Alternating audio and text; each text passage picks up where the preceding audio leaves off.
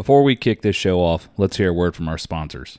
Under Pressure Outdoors is brought to you in part by Hasmore Outdoor Products. Hasmore Outdoor Products manufactures quality replacement seats for a multitude of climber brands as well as a host of other products built with the hunter in mind. Take it from us.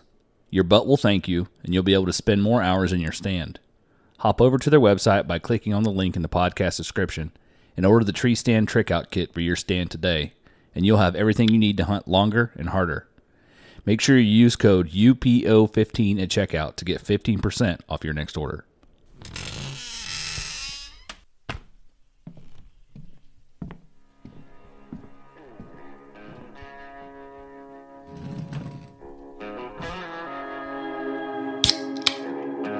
I'm your host, Will Krebs, and this is the Under Pressure Outdoors Podcast.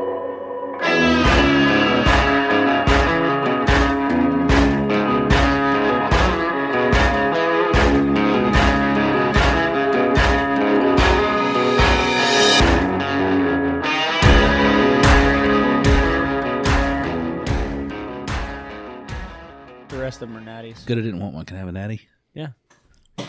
Natty. That's how you hydrate. Yeah. When we started, we posted every day for months. And then now if we make one post, we're 40 orders deep and we just can't get out of it. It's like right now we have a little over, across all the platforms we sell on, a little over 100. And we just cannot keep up. And we build... This is the first time I've been out of the house in 9 months. Aside from going on a hunt with Hunter. Not really kidding. Yeah. You got happy problems, man. See, he's got long sleeves. He's got long sleeves on. Yeah. He took those off. They look like Jordan's shirt. Yeah, it's to protect you guys' eyes. Yeah, he's like a piece of white bread. How many saddles a year are you guys building? We just launched our first saddles, so I guess it kind of. Are we live or do you? Oh, we've been recording. Oh, okay. I was gonna say, I guess it started. A little bit before Thanksgiving last year. I was a broke college kid, wanted to get into saddle hunting, and my whole life, and same with Wyatt, we've just built really whatever we wanted to do, and then I sewed myself a saddle that is long retired. that one is. Should have been retired shortly after you built it. Yeah. It shouldn't have been. It shouldn't have been in use at all. But so that one, and then Wyatt wanted one, and then I had a couple other buddies that wanted one. And then He made me use that fucking thing. Let me tell you. yeah, I did not want it. yeah. He goes, "You have to use it," and I did. And I then fell out of it, but I used it. And then I started doing custom ones just on Facebook Marketplace, but that was such a process without having the materials in stock. I was basically doing custom order only, so I'd order in the materials once I got the order, Right. build it, sell them, and then I realized I was I can't really do this. But then I started adding Amsteel to the saddles, so then I was like, I can make a little bit of side money doing that, and basically from the day we posted for the first time, that went into a full-time business immediately. And then he was helping as much as he could, mainly because he was still playing basketball at Florida State. And then as his season was wrapping up, that's when I knew, okay, he's about to start doing this with me, at least full-time, in terms of this is all we got to do. This is all we have to do right now. Let's just go ahead and do it.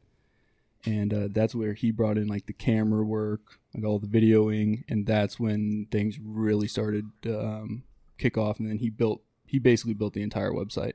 I wrote the descriptions for the products and stuff because I had pre-built those before he got there. But then it was I'm trying to learn the camera work and how to do that, which I still have not. It's a whole different world to me.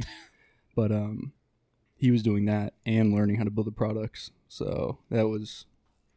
In the beginning, I was frustrated with him. I'm like, dude, why can you not figure this out? And I didn't realize I had 4 months ahead of him. Not only that, but we had 80 products already.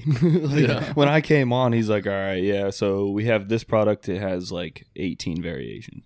So I was like, okay, all right. So, and then for every product we have, basically our whole thing is we want to make it so that you can get exactly what you need. Right. I mean, that's our slogan. Everything you need. So that's why like we have a lot of people that'll be like, it feels like every single thing is custom to them. Like I feel like I just bought a custom setup completely. When Well, it is. I mean, it basically is, but like we're selling standard items that you can customize to yourself.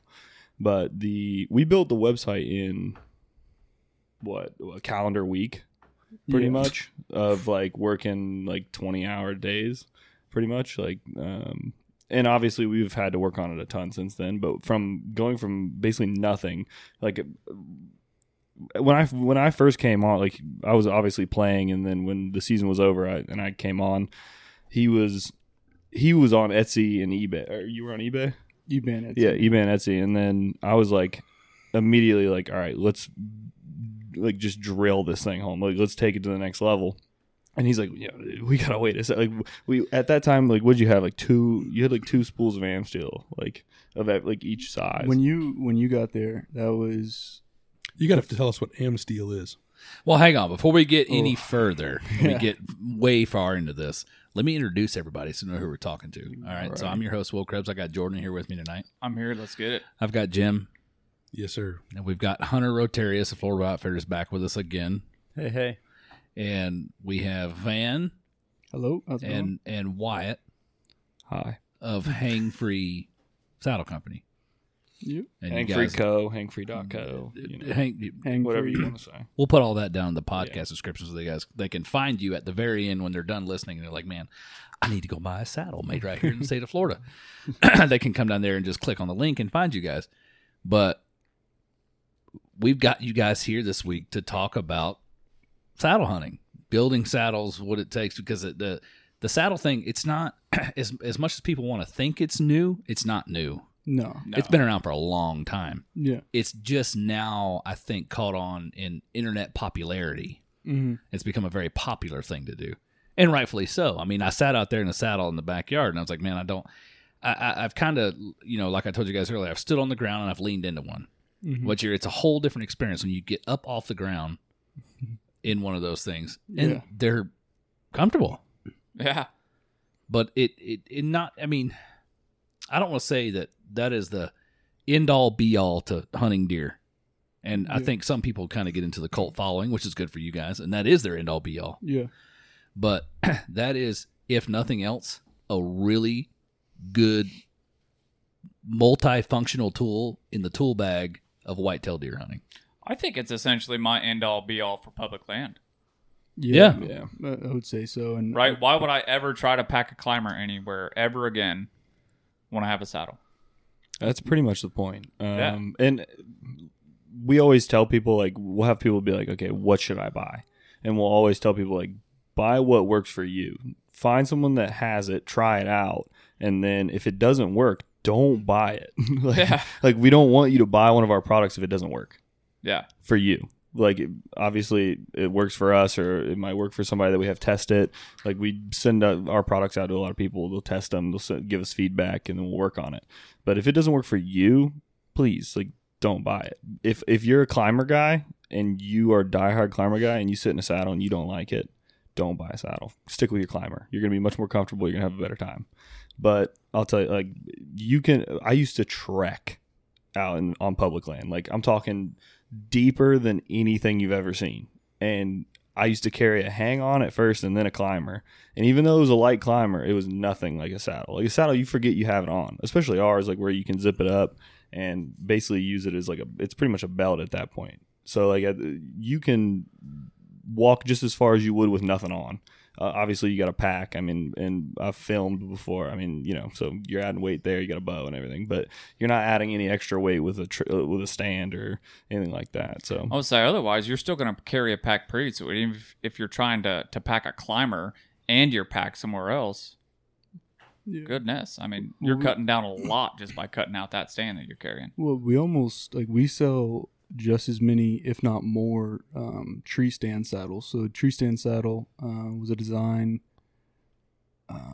we came up with originally just for me. We weren't planning on really selling it or like even releasing it, just because it's not like a full size saddle. So we were like, what do we call it? What do we do with it? and it's basically a normal width for a saddle, but it's only 5 to, or I think it's a total of 7 inches tall, versus a full size, which is going to be anywhere between like 10 to 15 in that range. I'm sure there are some saddles that are, outside of that.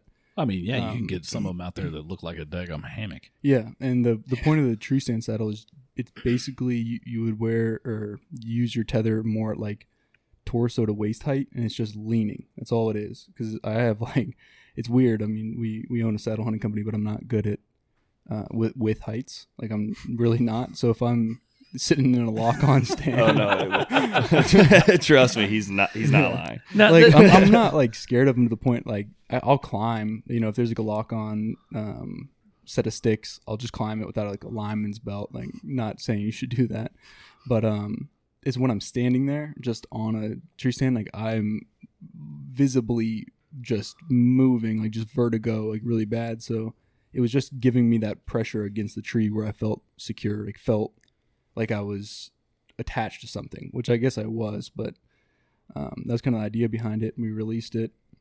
It's probably one of our most popular products.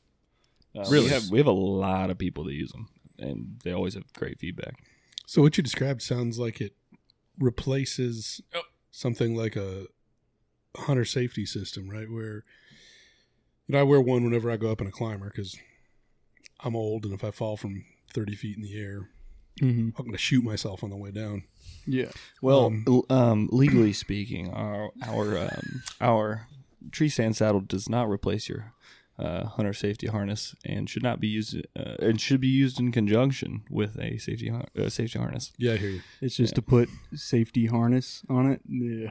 Man. Basically, you got to send 20 saddles overseas and have them beat the crap out of them, unless you have a pretty significant testing facility, which I think we're pretty much going to get into. But to call it a air quotes safety harness, that's a whole different thing. You're adopting a lot of liability. Yeah. Let me rephrase that for the guys that are wandering up sticks, sitting on them little bitty seats on an archery stand, hang on, and not wearing a safety harness.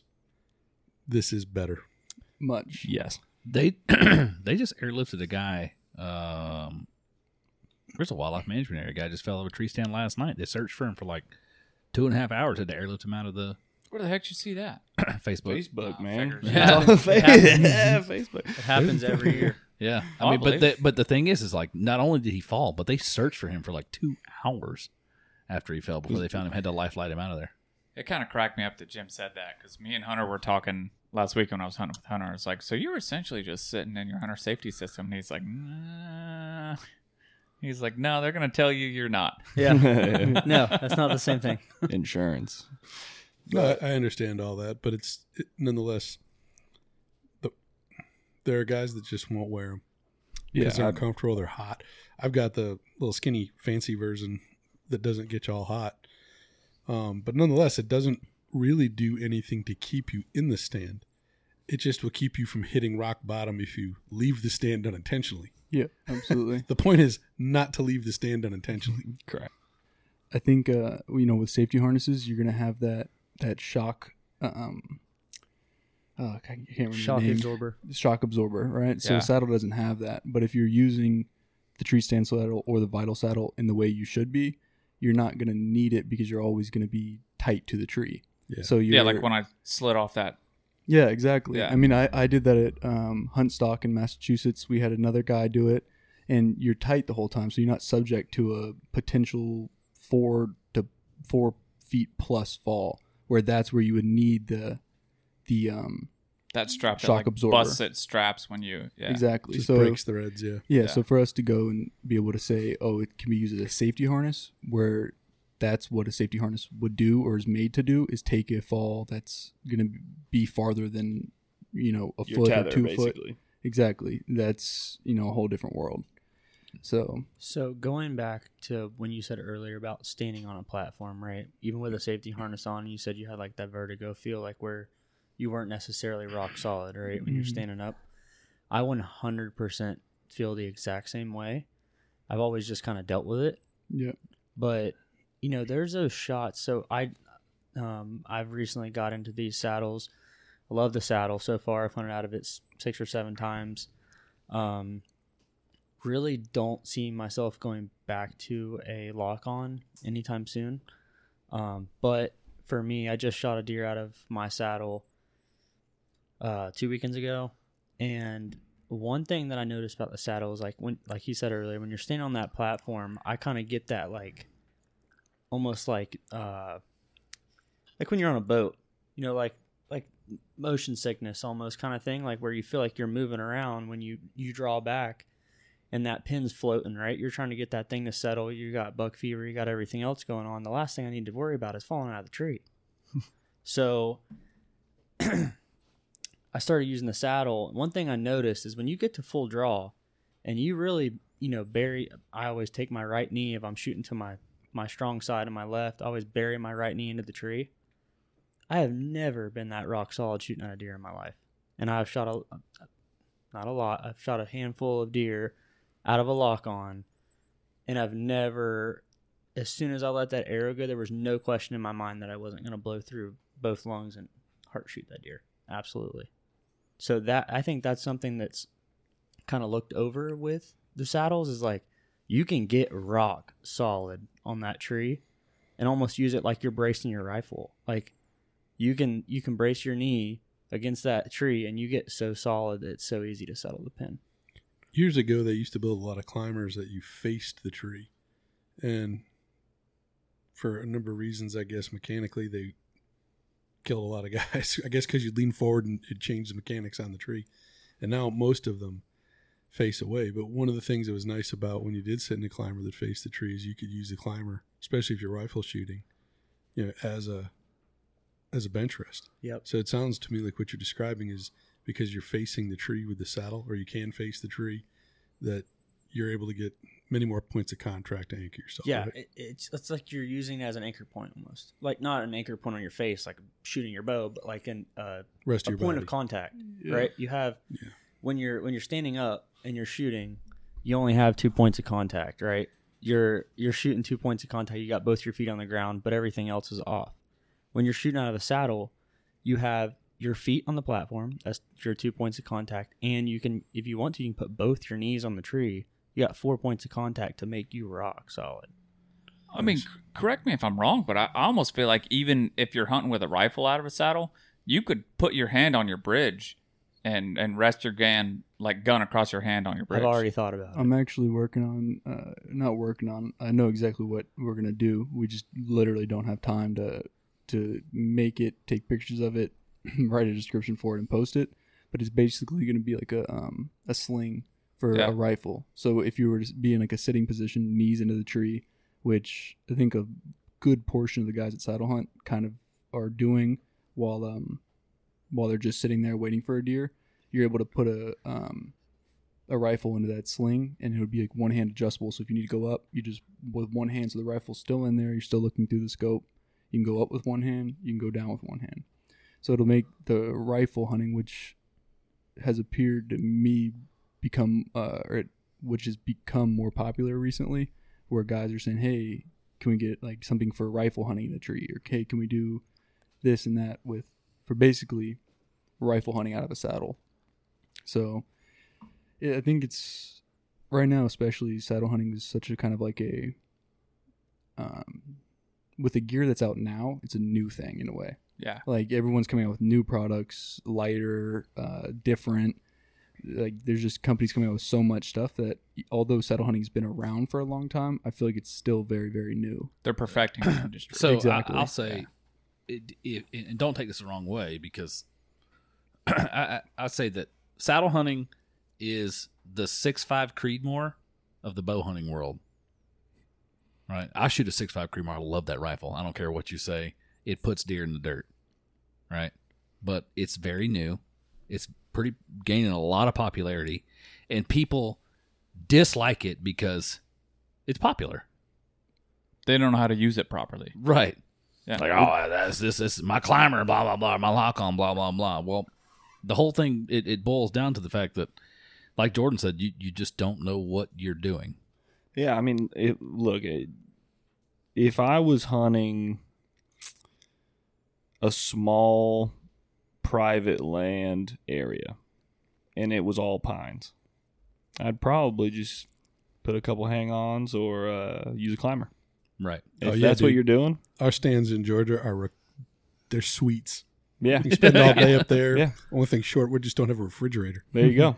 That's what I do. If I could leave it and, have a very low risk of it being stolen. Yeah. I mean, I hunted at public land exclusively for like 7 years.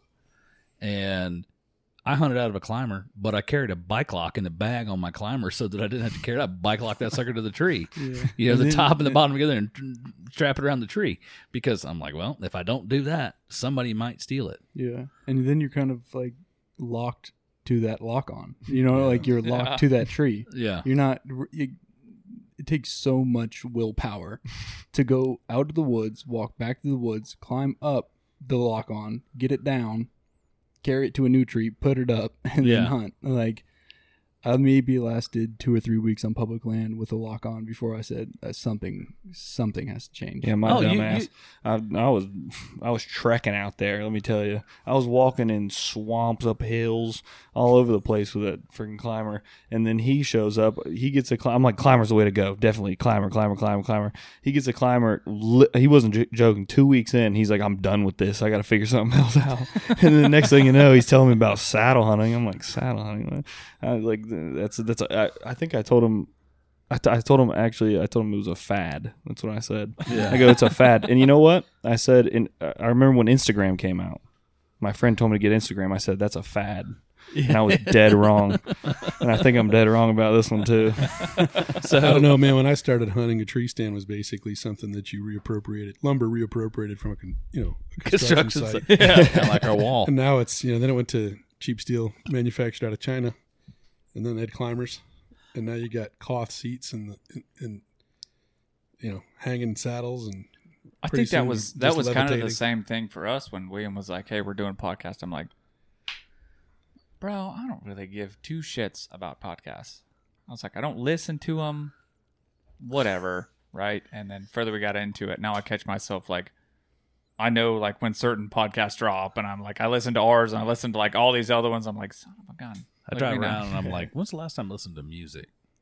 No. Never. we listen to podcasts like literally all day long. Like we're just sitting there building and just building. So we don't really talk that much because then basically building is just you look at the product, you figure out what it is, and then you go, like we have all of it typed out, lists of what the product is, what that variation takes, how much material it takes, and then if need be, like most products we know exactly how to build, but some of them we don't get ordered that much or just a bit precise. Like, so you go look at the material and then you try to remember that number, cut out the material, start like working with it. And if we're talking to each other, like you say one thing, you're going to screw something up. Yeah, I forget the number or I start building something that is just completely different than what I'm supposed to be building. I've built so many aiders that don't exist. We got a bucket full of aiders that don't exist. Like it's just, you need an aider, give me a call, I'll give it to you for free because it's like 9 inches wide and only like. In fact, actually, this morning I built an aider that was a 9-inch step. Okay, so if you're listening to this, go get a ruler and put it on your table and measure 9 inches high, and that is how tall I made a step. That is nothing. Like literally, there's no point in having it. So that went into the bin, and I had to make it again. But he was making 3 total.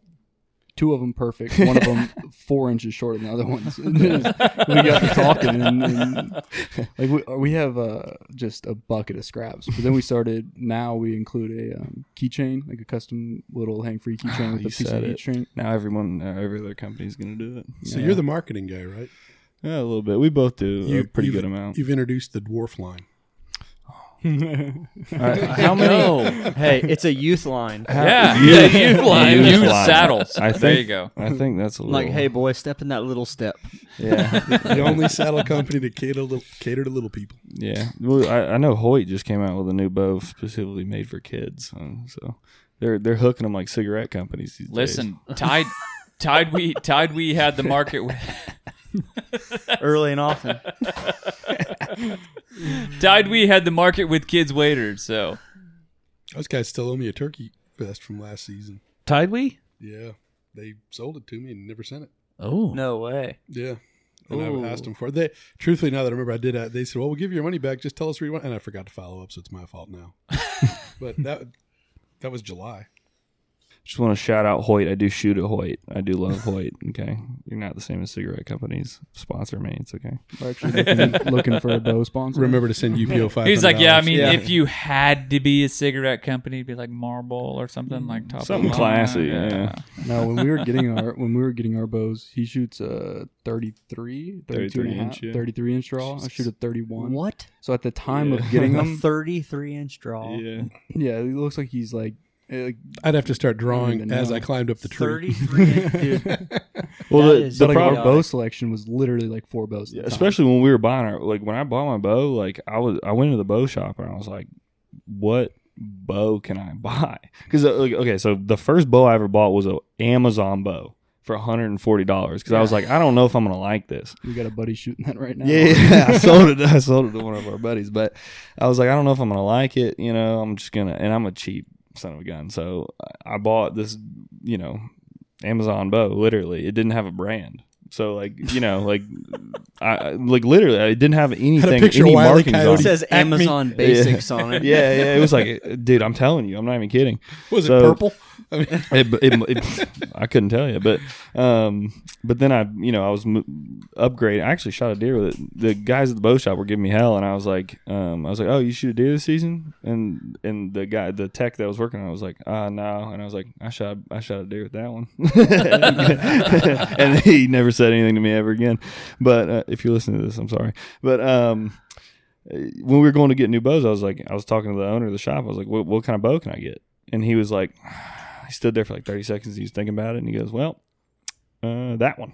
And it was a Hoyt Double XL, and that was basically my only option. That was not a lower level. I wanted a nicer bow, like kind of upgrade and get more serious about it. And he was like, that's pretty much the only option that goes out at 33.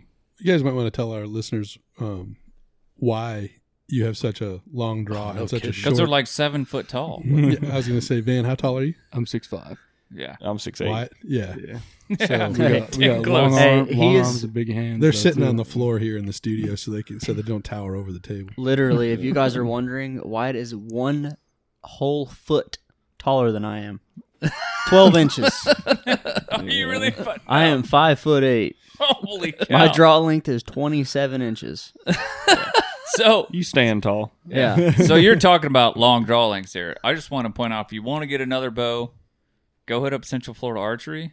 That's where Yeah. that's where we have a membership out there. Okay, I was gonna say because Hendrick? we've Hendricks Yeah. Hendricks Jam Up. We've done a few podcasts with Hendrick. Yeah, He was Hendrick's actually- a Hendrick, boy. Hendrick builds bows for like Shaq. Dude, I Hendrick. swear to God, last time I was there, he's like, "Yeah, I did a bow for Shaq," and I was like, We walked up the first time This is- ever. this is We great. walked up, and before he took the bow out of our hands or anything, he goes, "So you're shooting a 33 and you're shooting a 31?" He knew it just from looking. Yeah, we'll get the membership. That's why I told him I just took my bow up there not too long ago, and he literally, I was like, was it 2 weeks ago we did a podcast with him? Yeah. Yep. And I was on the podcast, I was like, Hendrick, I walked in your shop and you literally told me that I had a 29-inch draw length. Yeah, it's weird. It's really weird. And I was like, how would, like, you literally just looked at me and knew it. See, you know he was Special Forces? Yeah. Yeah. Yeah, British yeah. they did I a asked podcast with him. yeah. Well, I They know asked way him more than us. last time we were leaving there. I was like, "Hey, so you were in like the Special Forces?" And he like just turned to me and he was like, "Yes." And I was like, "So what was that like?" And then he just kept walking. And I was like, "Oh shit! All right." Yeah, he was British SAS. British. Yeah. South Africa. You couldn't tell by the accent. I thought he was South African. He Yeah. is, but that's Britain has all their little. His accent's Yeah. confusing to me. Like I Yeah. didn't know what was going on at first. Well, he was SAS. Okay. Yeah, so but basically, we all went to him for bow stuff because I went there too. he put Yeah. my sight on. Other than that, I think he said my bow was pretty much Yeah. it had just been tuned, and then he put the sight on and got that really Yeah. tuned in. Yeah, I had some minor stuff. So But I it- love that place. Like just in general, it's a very good it's like Oh, a community. Like you go out there on the weekend and it's like people just hanging out. Now that being said, we literally bought our membership, had Haven't it been for back. maybe a week, and then have not been back. We just have not. Just been too busy. Yeah. Well, we went to Huntstock, and then ever since then we've never caught up again. I mean, But literally, like we went to Huntstock, we came back from there. Everyone at Huntstock that didn't buy anything, shout out to Massachusetts. All the people up there are fantastic. But I mean, literally, if they didn't buy something at Huntstock, they bought it on the website, and we were like, at that time, we were shipping same day.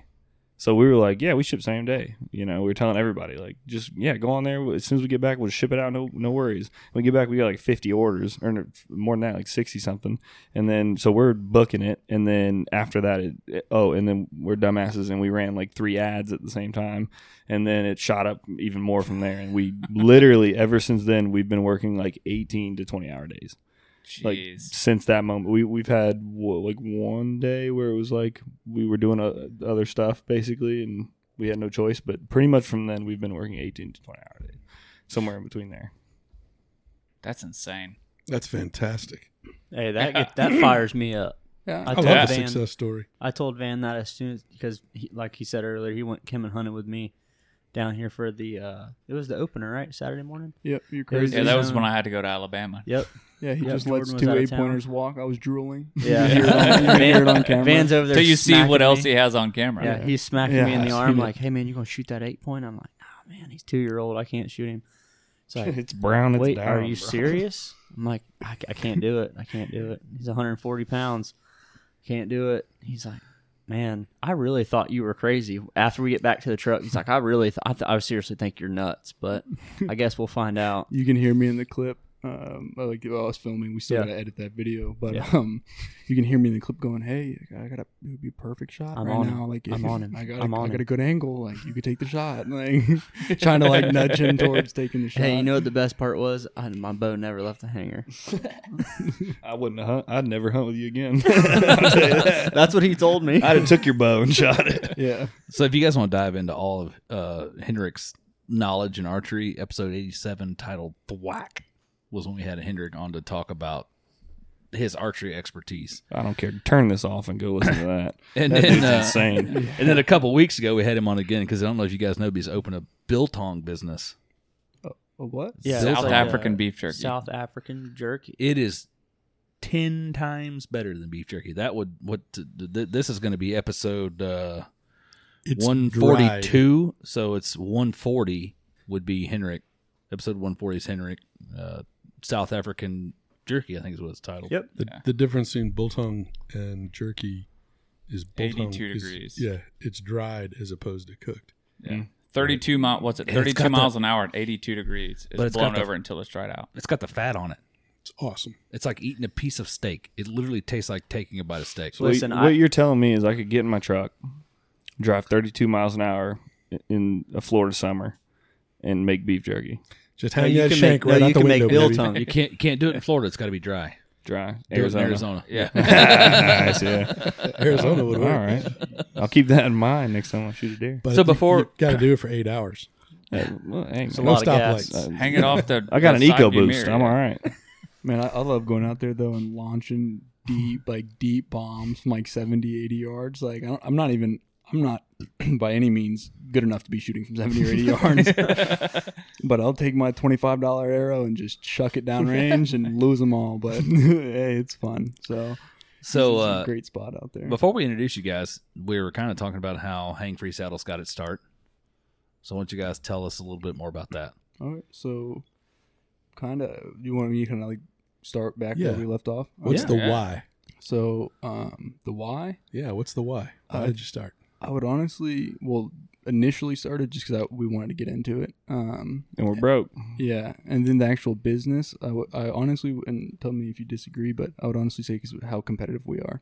Yeah. I think that it just turned into like okay, we're doing a little bit of sales, like just selling on eBay and Etsy, and then it was like, how big could we do this? And then now, like, we had a company, for example, give us a season assist for a product we had, and to me, it wasn't like oh no, like we have to take down the product. It was like I'm not going to sleep tonight because I'm going to figure out something else that I can do.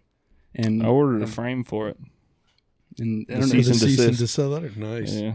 but it's just I think it's a lot of like the competitiveness. I think we're highly competitive. I mean, we had a fist fight the other night. Like we're too big to be doing that. And I saw the movie. It's called Gargantuan. Yeah, or Step Brothers. Step Brothers. I think Step Brothers would be a better comparison for us. Yeah, and the fact that we basically work all day and we don't eat, so we get real angry.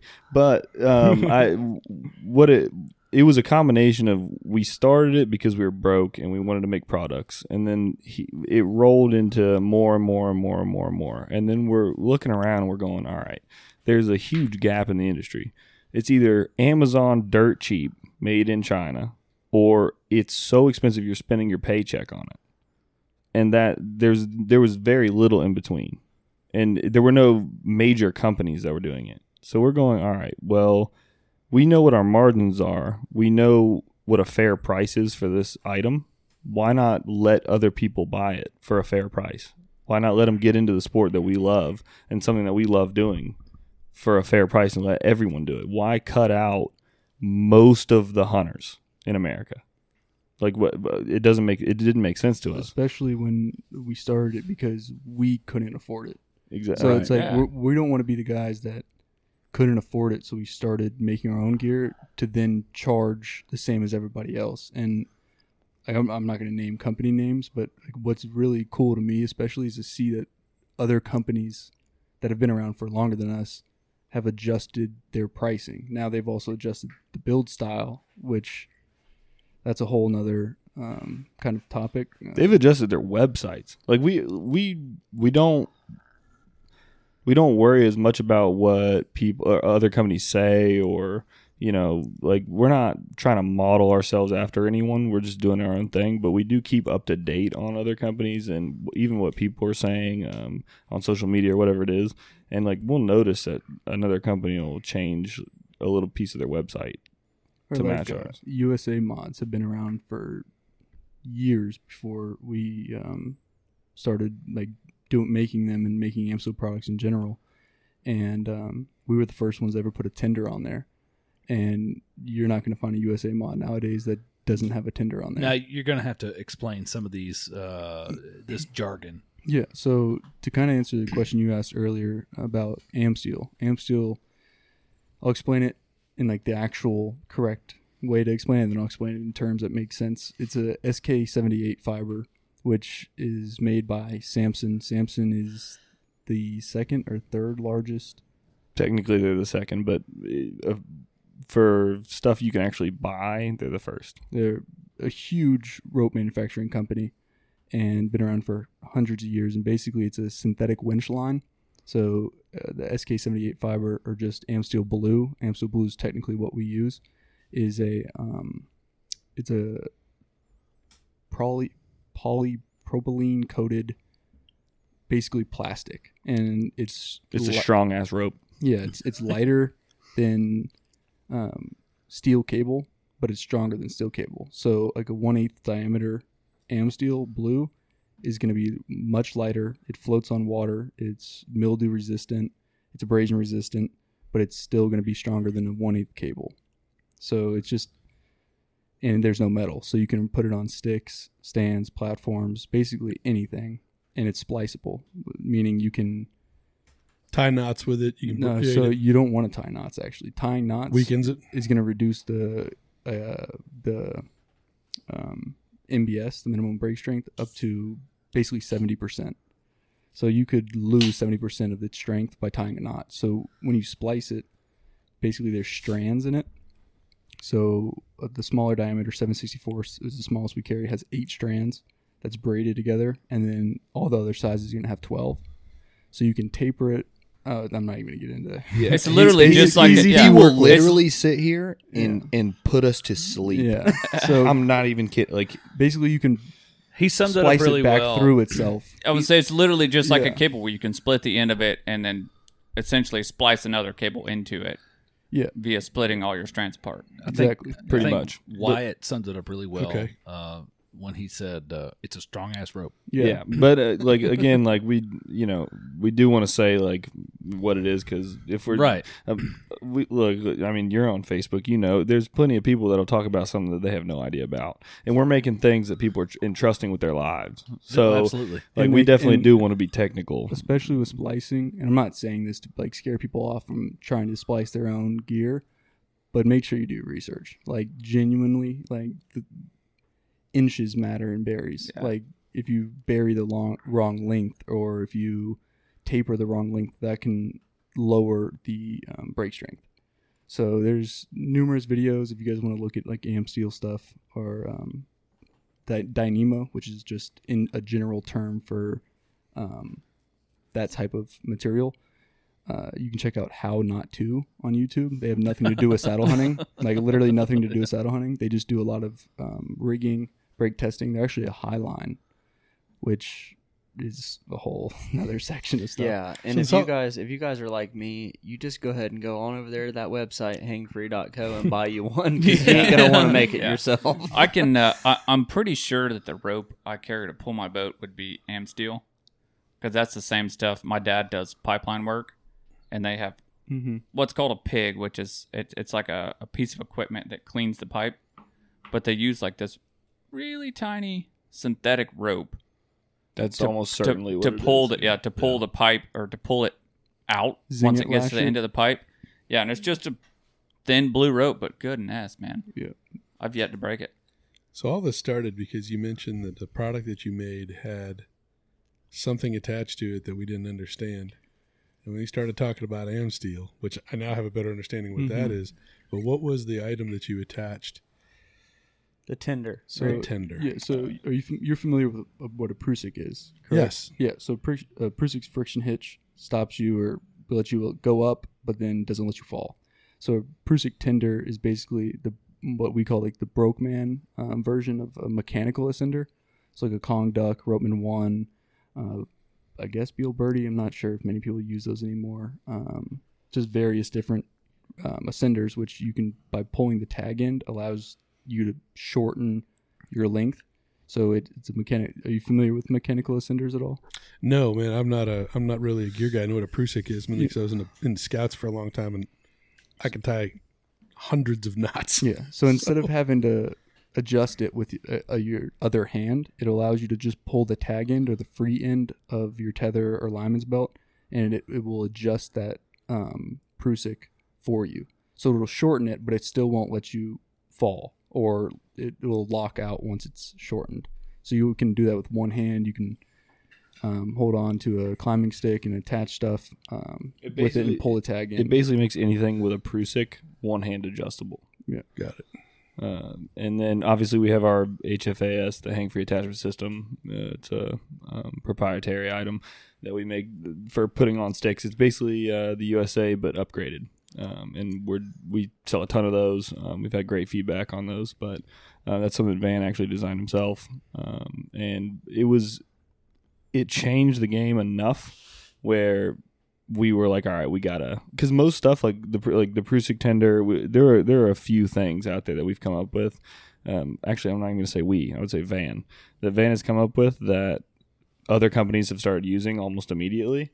And when he came up with the HFAS, it was like, all right, okay, this has changed the game, so we need to patent it. And we have a provisional right now, so we're patent pending. But like we need to make sure that nobody can take this because it is that special. It really does make it that easy. Like if you can't tell, I'm not someone subject to change very much. I like to, once I find something that works, I stick with it. And when he was like, I came up with this new thing, I want to do this, blah, blah, blah, I was like, yeah, whatever. And then I did it, and I was like, oh, man, we gotta do something about this one because it makes it that much easier. So it's basically, that if you're wondering what the HFAS is, it basically makes putting on a stick, stand, or platform about 1 billion times easier and quicker and quieter. So if you climb with sticks, if you have we even make a 1/4 version for platforms, stuff like that, and stands mainly. Stands mainly, but I think you use one for a platform, right? Yeah. 1/4. Yeah. So like, I mean, it makes it so much faster, and it's dead quiet. You're not using a cam strap or a cam buckle or whatever it is, which can make a little bit more noise, take a little bit longer. I mean, Hunter, you know, right? Yeah. Like, Well, you didn't have the. I still got to get you the actual HFAS. You have the main line, and technically an old model of what we had, but regardless, I'm telling you, I've used this stuff, and they also gave me like a literal box of things to try, and not like try for me to try out just for fun, like try so that they were making sure that their products are producing the kind of feedback that they want out of the product, right? Like if I was to get on something and I'm not happy with it, they want me to say, hey, this is not like, something's not working right for me. And so that I can go back to them and they can fix it and make it better over and over and over again.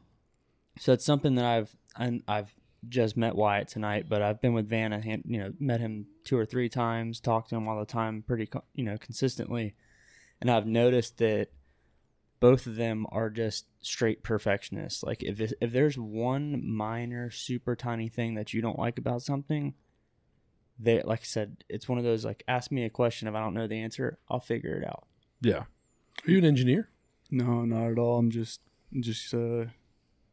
creative, I guess. I mean, I love, like, my whole life, like, everyone's been like, what is your favorite thing, or what do you like doing the most? And I've played sports, I've done school somewhat, and that's all right, man. Straight up fabricator. love it. And I just like making stuff. That's simply it. Like, that's like, I honestly like it more than the actual hunting aspect. Now, that's not to say I don't love hunting. Like, I'll get up a tree any day of the week, but I get up a tree, and while I'm going up, I'm thinking like, oh, what could I make to make this easier? What can I do to do this? And again, it comes kind of back to the competitiveness, which I was talking about earlier.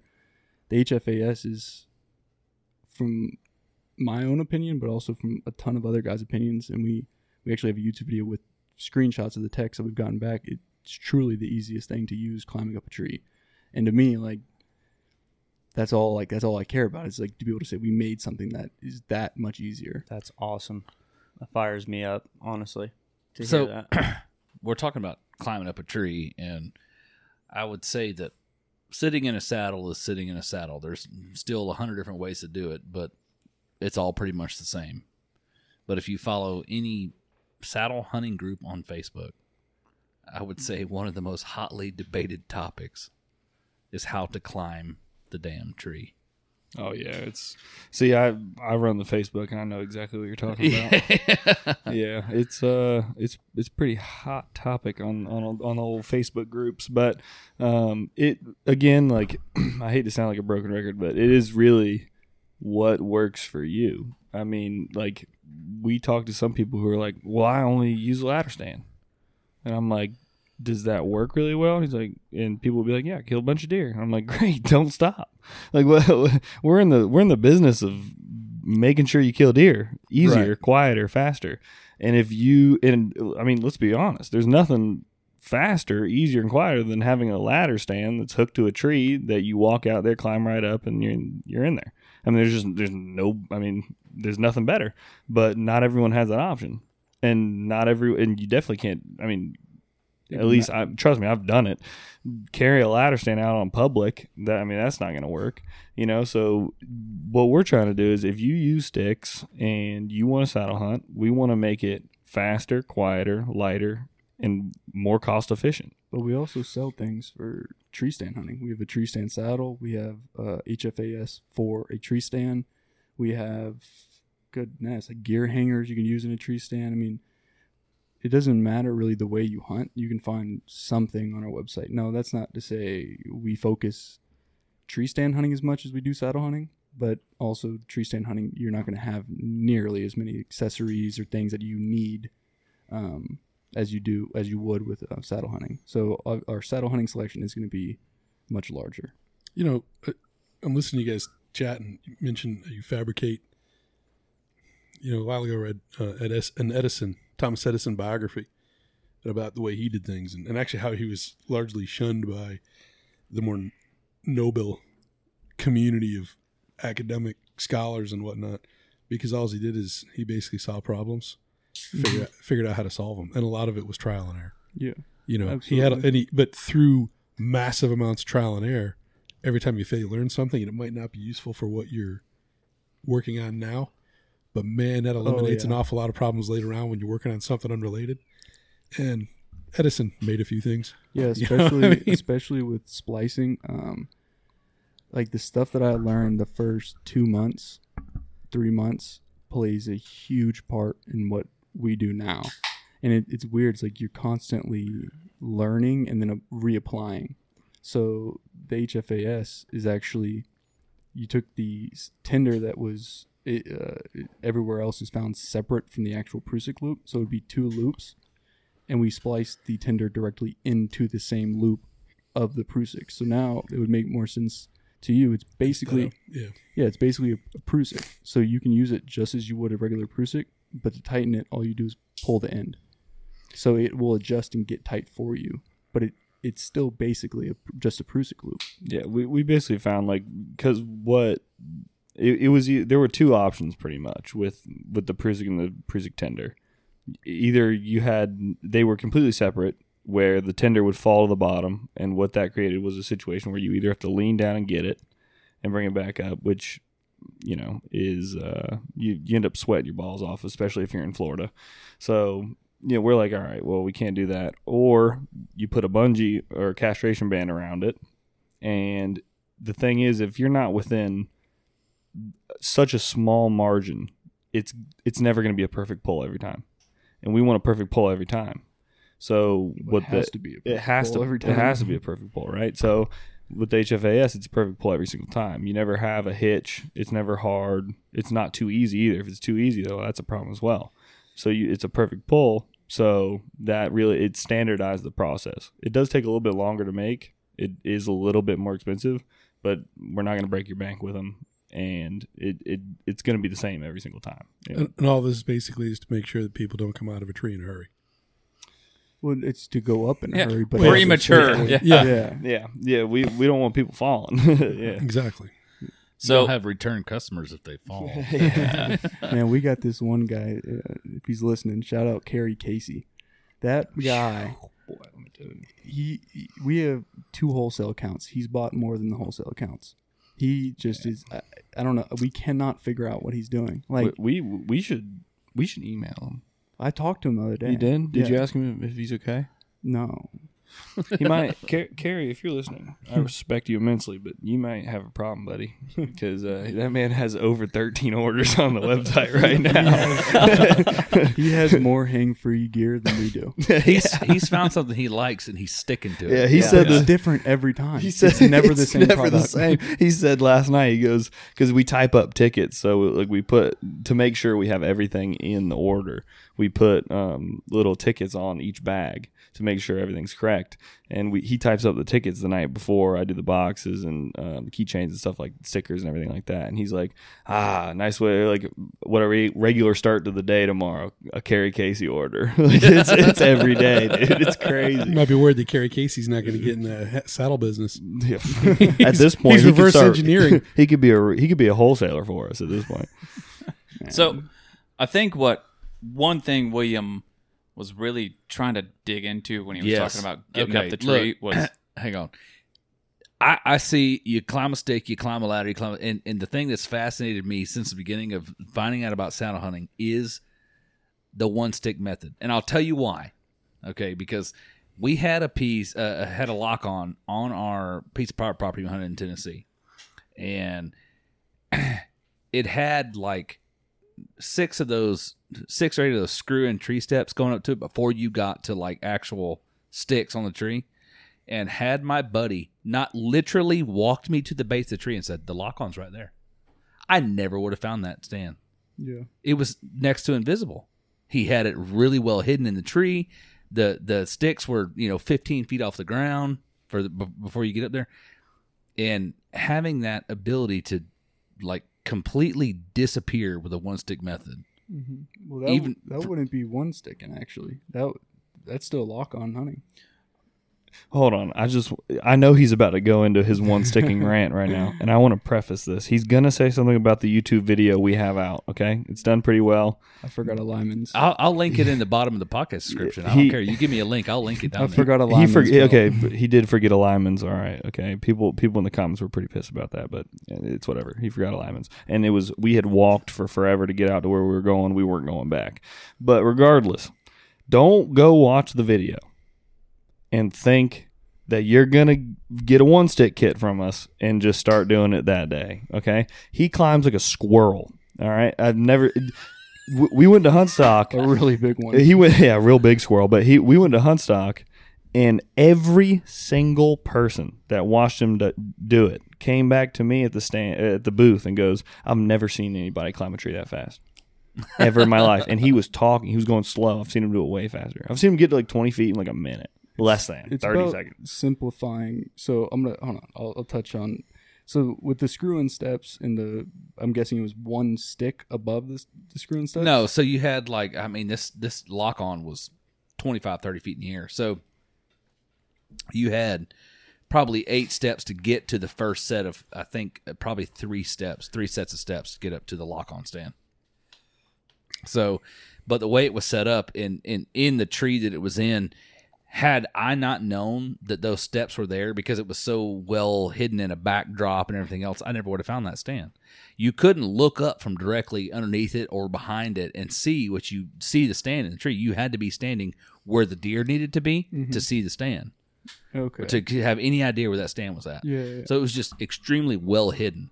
And had somebody not walked me to the base of the tree and said, yeah, climb here, I was like, oh, I didn't even notice that walking up. I mean, I'd hunted that property. Prior to that stand being up, I had hunted that property for over a year before I got invited that guy there to hunt with us. Yeah. He put that stand up, and I had no idea it was there. The way, like, I personally see saddle hunting, so I think majority of the guys get into it with 4 sticks, and then they're going to reduce their sticks to 3 with an aider, and then they're going to reduce to maybe 2 with 2 3-step aiders, and then eventually... Not all guys, because some guys have really good systems where they run 3 or 4 sticks, but I think mass majority are slowly transitioning to one sticking as they get more comfortable with their gear, as they learn more about their gear. As one sticking, if you go on YouTube and you look up one sticking, you're not gonna go buy a kit. Like it looks incredibly confusing. It looks very daunting.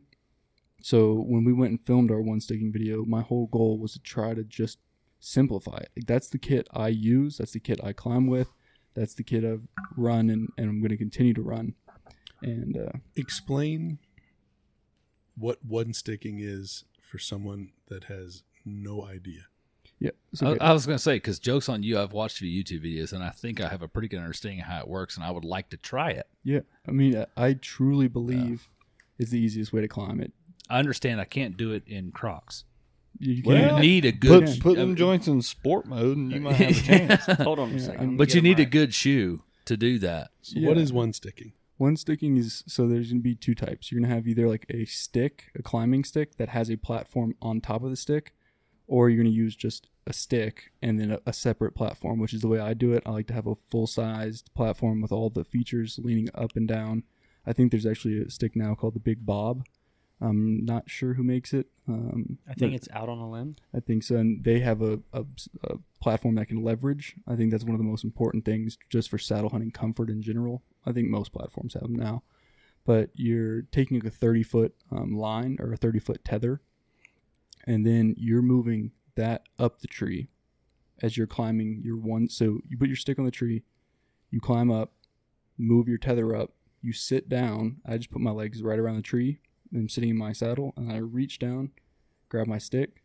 I'll move it up to as high as you can get it underneath your tether, that is. Because if you go over, then you obviously can't move your tether up the tree. You'll reattach it, climb your stick, move your tether up, and in 3 moves, the first move being walking up to the tree, putting your stick on the tree, I can get to about 22 to 24 feet. Now, also understand that, again, you said earlier you're 6'5". No, but that doesn't have, like, I use a 2-step aider. So almost everyone that saddle hunts or one sticks uses a 3-step. I use a 2-step aider, so anybody in this room could get just as high as I could. That's what he told me. So we were hunting. Like I said, he hunted with me opening morning, and I have like a 20-foot set ladder. Like a Walmart special, right? Right. And A Mara step. Yeah, Mara step straight up the tree, real tree, whatever. There ain't no camo on it, but anyways, so he climbed up the thing and we got settled in and everything. And he honestly, without him there with me that first morning, I probably would have ended up hunting out of the lock-on that was there because I was trying to figure out the whole platform thing, and he helped me in big time. But anyways, so when we got to that point, he literally looked at me square in the face and was like, I could have one-sticked in this tree as fast as it took me to climb it. And I'm talking a set ladder that's already there. He's like, I could have been up here already settled just as fast as I climbed the ladder. And he said, and so could you. It's funny you say that, though, because on the YouTube video in the comments, people are like, that's not 20 foot. And actually, we replied to it. We don't like getting in fights or arguments or anything like that. We don't do that. But we did reply. Somebody was like, that's not 20 feet. Even though he did measure it in the video. The top of my tether is 18, but I only made 2 moves. Yeah, he only made 2 moves. But regardless, we were like, all right, well, we'll make another video, showing you with a tape measure, which we obviously have not done because the second we wrote that, we became busier than we ever could have possibly imagined. We wrote that on the way back from Huntstock. Yeah. Literally, we wrote it, and then, as we were writing, it was just ding, ding, ding, for orders. So we couldn't make another video. But, literally, I've seen him, when he wasn't talking or wasn't paying attention or whatever he was doing, I've literally seen him get up a tree, to 20 foot of height in, 45 seconds. But it's also, like you said earlier, you're not going to go one stick and do that your first time. That's hundreds of hours of practice. Well, but the same thing, like we talked about earlier, when I was out here on the pine tree in my backyard in the saddle, I sit there and I'm like, this is comfortable. But there are a little bit of small things where I'm like, this could be more comfortable. If you just adjust that, you adjust this, you adjust that. I'm like, these are things that you learn from time spent in a saddle. Yeah, the only thing I can equate saddle hunting to is when you pick up a bow for the first time, you want to bow hunt. You're like, I'm going to bow hunt. You're like, I can't hit shit at 30 yards. Well, yeah, but you keep shooting. Yeah, and that changes. You learn, you practice, you figure, you get the form right, everything comes together. And next thing you know, you're drilling dimes at 50. Yeah, because you've practiced with it. Yeah. You play with the saddle. You put it on a tree in the backyard. You climb this. You climb that. And it's the same with the one stick method. It's not going to come to you naturally because it's not natural for humans to climb a tree like a squirrel. Yeah. No, right. It takes practice. It takes time, and you continue. You have to dedicate you have to want to do that, right? And you find a way. You figure out how. Oh wow, this is how it works. This is how it's comfortable. This is why people enjoy this. Yeah, and I think a big part of it. Just saddle hunting in general, one sticking, using 4-6, however you're running your setup, is your setup. How you're actually packing your bag. Right. If you're not packing your bag in a way that makes sense, you're not going to enjoy it. So when I get to the tree with my one stick, I reach underneath my bag, I unclip my actual stick. My platform is still on my bag. I put my stick on the tree. And then I have a pouch that has all my rope. So then I just already have the amount that I know I'm going to use to actually climb out. And then I have the rest just sitting there. Just in a big old dump pouch. We call it the biggie bag. It's made for holding up to 50 feet of rope, basically. And then I'm just already going. Versus getting to the tree, setting my pack down. If I had 4 sticks or 3 sticks, you put the first one on the tree. You got to hang the other ones off the side of your saddle, off the back of your saddle. And then you get your linemen's out, put it around the tree, you go up your first stick, get one off, put it up on the next one, move your linemen's up, get your other stick off the thing in the dark, which is, nothing's easy in the dark. No. And then putting the next stick on, and then keep on going, and then you're sweating to describe everything. To describe a stick, for anybody that maybe hasn't hunted it, think of it as almost like a single pole, usually it's a square tube, and then off of that, on alternate sides of the stick, you have steps. It's about the simplest ladder that you could ever have. It's about people in tie general. them- It's about 20 inches long.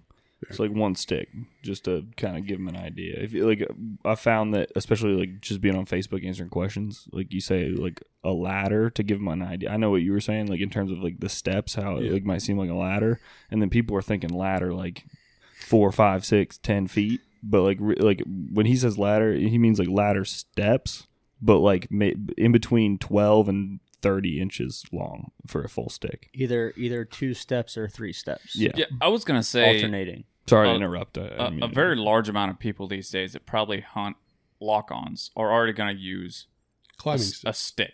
Yeah. Right? There's not many people that have like the full steady ladder like you have. The reason, yeah. the When only you put reason your I use one is because I have people that are inexperienced hunters that come with me and film. You also have the in ability. that situation, I want them to be 100% comfortable Yeah. climbing that ladder. If it wasn't for that, I would not be using it either. yeah. I'd you be also using have the sticks. ability, like you have private land. Yep, Like, exactly. that's totally fine. You Yeah. can You go can set leave that it out there. there, and you Yeah. can leave it there forever. Yep, You know, 100%. like if I can tell you, like, I filmed for Hunter last weekend, and when he was sitting, like, in his saddle, and I'm sitting in the lock-on, I'm like, God, I wish I was in a saddle. And I right even now. brought him a Like, cushion. I even brought him a I cushion. was sitting You on a didn't have nice a cushion. Yeah, I was sitting on a nice cushion and everything. I'm like, this looks way more like that saddle looks 10 times more comfortable in this lock-on, right? as he's Sitting in swinging a back hammock. and forth. Yeah. Yeah, he's like swinging around and doing this and that, and I'm like, I just wish I could lean back like you are right now. Like this would be so nice. That's Well, where the that's tree a- stand saddle comes in. Yeah, definitely. You wear it like waist level, and it's just a leaning saddle. And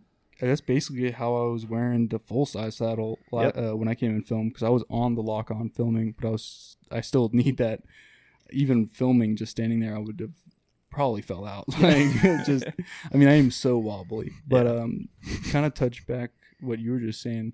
What I also found last year, once I transitioned to like saddle hunting basically full time, like no using sets or anything like that, was I got picked off basically never. Like once you're like, I set up on the opposite side of the tree because of how easy you can maneuver around the tree once you're comfortable in the saddle.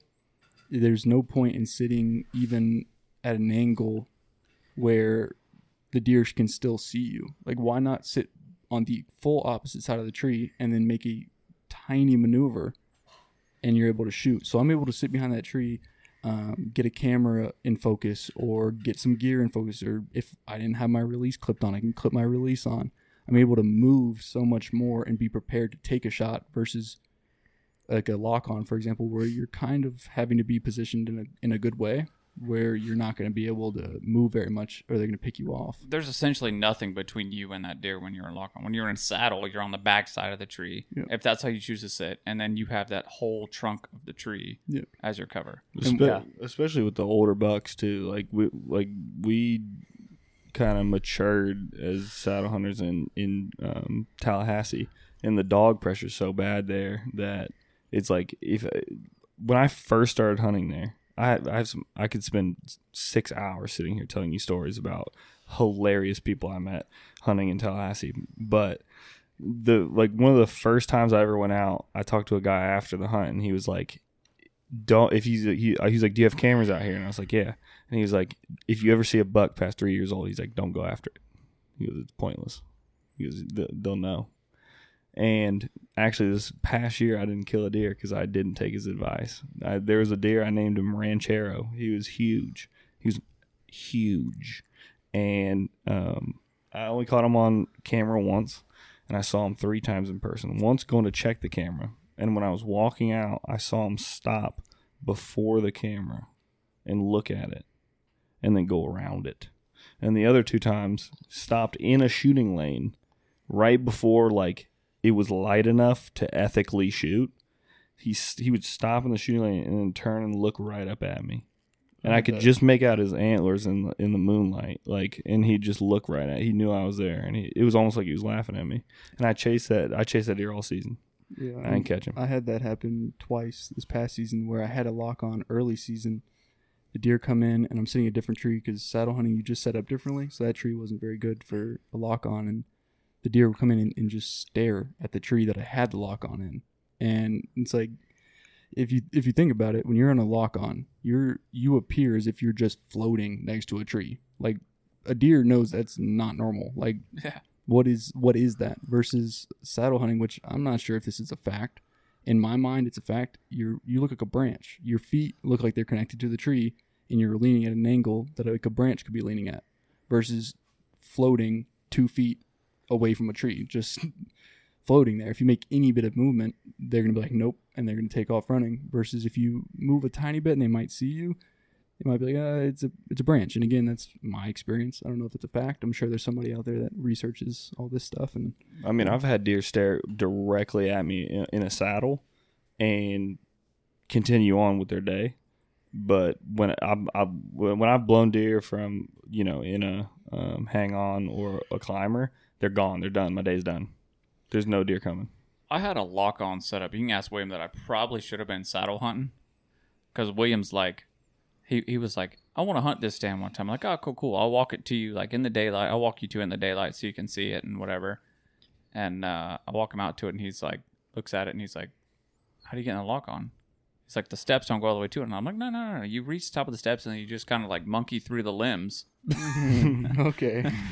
That's where you lost me. It was. It was like basket. The ladder hit like the base of the limbs, and then you climbed the tree to get to the lock on, and then you sat in the lock on, because I knew that like there was a certain height. Once I got to this certain height, I could see through this hole that I wanted to see through and see what I wanted to see. But outside of that, I wouldn't be able to see. So I was like, screw it. Looks like I'm climbing the tree. And William looked at it. He's like, yeah, you can hunt that. That's good. I'm not doing that. Now, granted, for those of you that don't know, I've got a good 100 pounds on Jordan. More than? Yeah. No, well, maybe not. But Wow. You're what? Six? You're about the same height as me. 6'1". 6 foot. Yeah, 6'1". 120. I'm 140. 140. Okay, so yeah, I got Soaking about 100 wet. pounds on you. Yeah. I could lose 140. I walk outside and have trouble with the wind, so Yeah, that's what I'm saying. Van turns I gotta walk sideways. through it sideways Yeah, sometimes. van turns sideways, it disappears. Yeah, with Hurricane Ian coming here the next few days, you better be careful. All three of y'all. Hey, we're done. They're good. They can just turn sideways. Yeah. You call I it got a some hurricane? Yeah, I got some ratchet straps in the yard to strap me down if I want to go hang yeah, I was out gonna outside. say you're gonna see me walking around with a leash basically attached to the ground, Ankle weights. Tied to a cinder block. Yeah. exactly, a lifeline. Yeah. But yeah, I mean, I think that especially with like you were saying, like even public land, I think if you're hanging a set of sticks, always take that bottom stick when you're going like leaving the woods for 2 reasons. The deer, I think, will see it, smell it, get used to it being there, and then figure out where your stand's at. But also, if you don't have a bottom stick, then no one can go up there and take your set. So Yeah. if the first stick is 7 feet, or after taking your first stick would be 7 feet off the ground. No one other than Wyatt and I are going to steal your stuff. Yeah. You know? So I think that's important. But then it kind of like one sticking. Yeah, there's definitely some mornings I'm like, man, I wish there was a set of sticks already on the tree. Like I don't feel like going out there, putting it on, climbing up this tree, one sticking. I wish I could just walk out there, ladder stick. I don't even know. Climb? A ladder stand. A ladder. or- Yeah, just where I can just climb?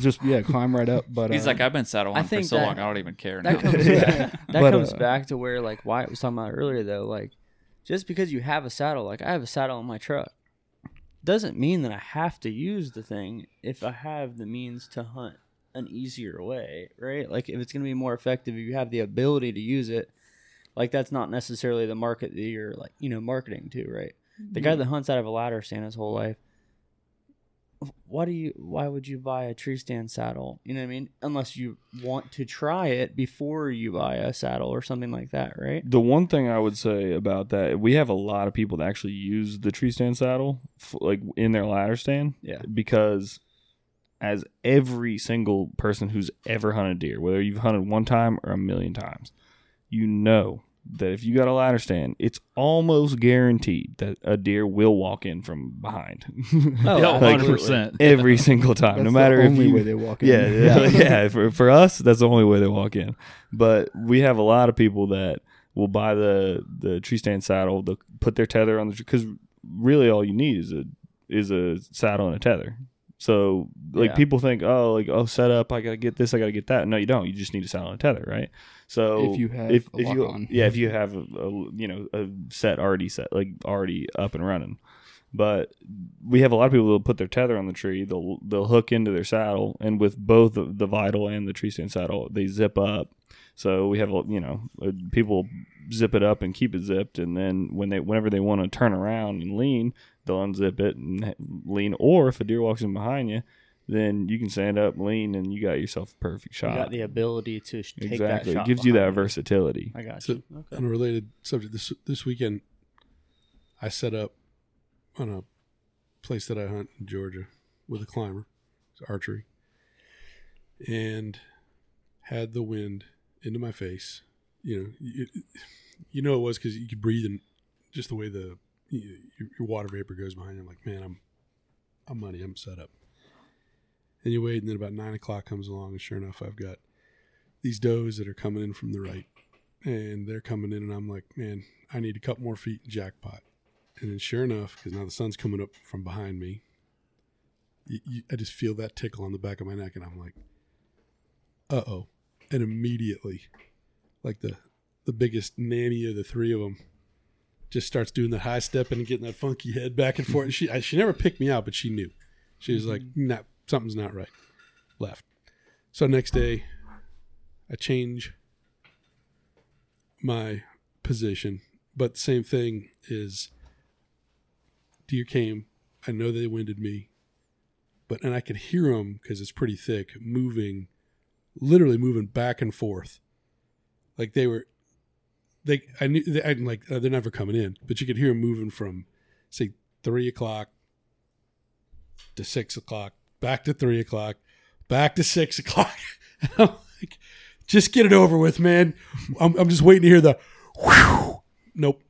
But had you had what you were talking about, I could have easily made the adjustments to, even though they're going back and forth, me trying to, you can't really take your climber and start moving around a tree, right? Yeah. It's too damn noisy. But with your system and the saddle, it's much easier to then pivot back around the tree and set yourselves up. So when they are now coming in behind you, because they're trying to come upwind, to come in from behind you, you got them.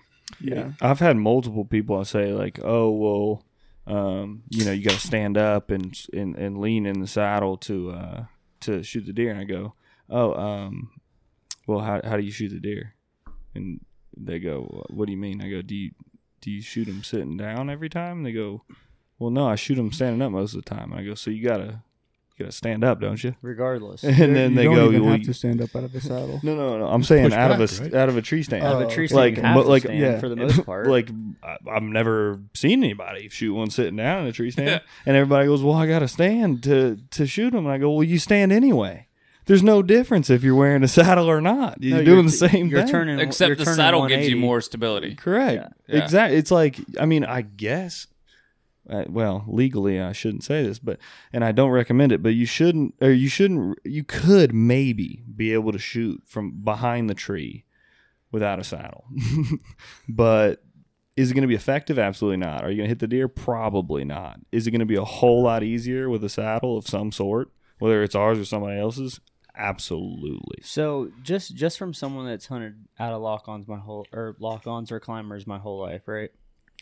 So one thing that was extremely intriguing to me about the saddle is the fact that you're sitting there, right, in a lock-on, and like you guys said earlier, in a saddle you can stay more hidden. That's like, I feel like that's the number one thing that people talk about, is the fact that you can keep the deer or the tree between you and the deer. But for me, the most intriguing thing to me is the fact that if you have your platform on the tree and Van showed me this, and you put one stick directly to your strong side, you can legitimately shoot 360 degrees around that tree, as long as the tree's not this just giant, massive tree, right? But what's crazy about it is you stand up. That's the first thing you have to do if you're in a lock-on. You have to stand up. Then you have to maneuver your feet to shoot, right? You have to draw your bow. That's a lot of movement, right? Especially because there's not a tree between you and what you're shooting at. But with the saddle, you can maneuver your feet around that tree, and the knot is going to tighten down, and your tether is going to touch against the tree slowly as you ease around it. And like they said earlier, it's almost like you're a branch, right? Your feet are connected to the tree, and you're just slowly kicking around that tree. When you get to where you want to shoot, it absolutely makes no noise. That entire thing. Yeah. That whole movement is one continuous movement around the tree, and it makes absolutely zero noise. So that's if you have a hang-free tether. Absolutely. Hey, and guess And what? they're ultra quiet. Hey, and guess what? I got one. All right, and I've been Super using it. So something Van brought up earlier when we talked about the difference in this stand and that stand and saddle hunting. You're talking about how you almost feel stuck to a tree. I think it was Van that was talking about it earlier. Oh, this is going to roll into it. Yeah, okay. Right. I've been waiting for this one. All right. So I can tell you from experience, I have a 13-point that hangs on the wall in there. I sat in that tree for 4 days going, this is the spot. I can hear the commotion down the bottom, but this is the spot. Sat there. And I saw a nice 11, a couple good 9s, but all the ass whipping was coming out of the bottom, and I couldn't see where it was coming from. All I was seeing coming out of the bottom was the losers. And I was like, I know there's something big in there. I know there's something big. Afternoon of day 4, I said, you know what? Screw it. I'm finally gonna pull my climber down. I'm gonna walk into the bottom. I'm gonna find somewhere else to hunt. And I pulled my climber down, and I wandered off down into the bottom. Now, granted, I was walking 2.5 miles from where I parked my truck to where I hunted in that climbing stand. Got down the bottom, and I was there 30 minutes. And I shot that 13-point. Yeah. And that leads me directly into what I wanted to say. He'd been there the whole time, Yeah. but I couldn't see him from where I was. He stayed down in that bottom. He fought, and the losers left. Yeah. I mean, I would say regardless of how you're hunting now, regardless of like what style you like to do, if it's hang on, if it's climber, whatever it is, I think it's essential for you to have a mobile kit. Mm-hmm. Like if you're using a climber, you more than likely have a hang on, or you more than likely have multiple hang-ons, multiple climbers. And if you think about it, you can go buy 4 climbers, or you can buy 1 climber and a saddle setup. And it's really like relatively going to be the same price. Now, if you're running 1 hang-on set, and that's all you got, you're just elite. Like you're a soldier. Like if that's you're taking that down, putting it up every time you go hunt, then That's 10 toes props down to right you. there. Yeah. But instead of going and getting 3 hang-on sets, get 1 and get a mobile setup. You're a Because soldier. the buck I shot last year, in the area we're not against hanging sets. We said earlier in the podcast, if you can or if you have the ability to, do it. Like it's easy. Like there's nothing easier than walking out, climbing a tree, basically climbing a ladder. Well, there's and nothing sitting lighter. down. There's nothing more lightweight than leaving your stand in the woods. Yeah, I mean, I don't know. I could nothing. lose a couple pounds, but I mean, besides that, I'm good. But the buck I shot last year, I was actually going to hunt a set of sticks. It was still going to be saddle hunting, but it was a set we had preset. I was on my way there, right as I got out of the car, and I was getting like dressed or getting like situated. Ready. Ready to go. I got a spy point cam of a buck coming down a trail. Went out to basically the kind of the end of the trail in a way where I knew he was going to be coming or highly likely coming. Climbed up the tree. I was up within, I don't know, maybe 5 minutes once I got to the tree, and like I was set up in 5 minutes, and 10 minutes later came down that trail and I shot him. And I don't believe I would have been able to do that with a climber with a set of sticks. And granted, sure, if you want to sit there and practice with a set of sticks, you'll probably be able to do it relatively as fast as I can 1 stick, but I can't. Like I don't have the practice. I'm just not as good with the set of sticks, and I don't think I would have been able to do that with anything but like a mobile 1 stick setup. So my mobile setup is 1 sticking. Your mobile setup could be 4 sticks. I do think it is essential to have somewhat of a mobile setup in your lineup versus 100%. going and buying 5 hang-ons. And like the only thing I can think where we're like your ladder stand pays off, right, is if you have a lease where you can leave stuff or whatever. Packing a ladder stand in and out, you could kiss that. I would. Yeah, I would just not hunt public land if I had to pack a ladder stand. I just Or wouldn't hunt do it. once a week. Like Yeah. that's all right. Sundays. You're I'm gonna happy leave to it. be off Yeah. work. I'm gonna leave it and hope somebody doesn't steal it. That's all Yeah. I'm gonna do because I'm not packing it in and out. But you just think that, like, even if you have a lease, there's times where you have a ladder stand and it sits here, like William said, where he was in the bottom. That deer was in the bottom. And you have your ladder stand. You know the deer moving there. You're like, screw it. This afternoon, I'm taking my mobile setup. Yeah. And I'm moving down there. I mean, a mobile setup has its place everywhere. You could be sitting in a ladder stand on your lease and watching this deer, this buck that just does not want to step out of this one spot. Mm-hmm. He's there every evening right before dark. He stays there till it gets dark. You can't shoot him. Then you say, screw this X stand I'm hunting in, quad, pod, box stand, ladder stand, whatever. I'm going to grab my mobile setup. I'm going to move 5 trees over where the only thing that's going to fit's a saddle. I'm going to kill that deer.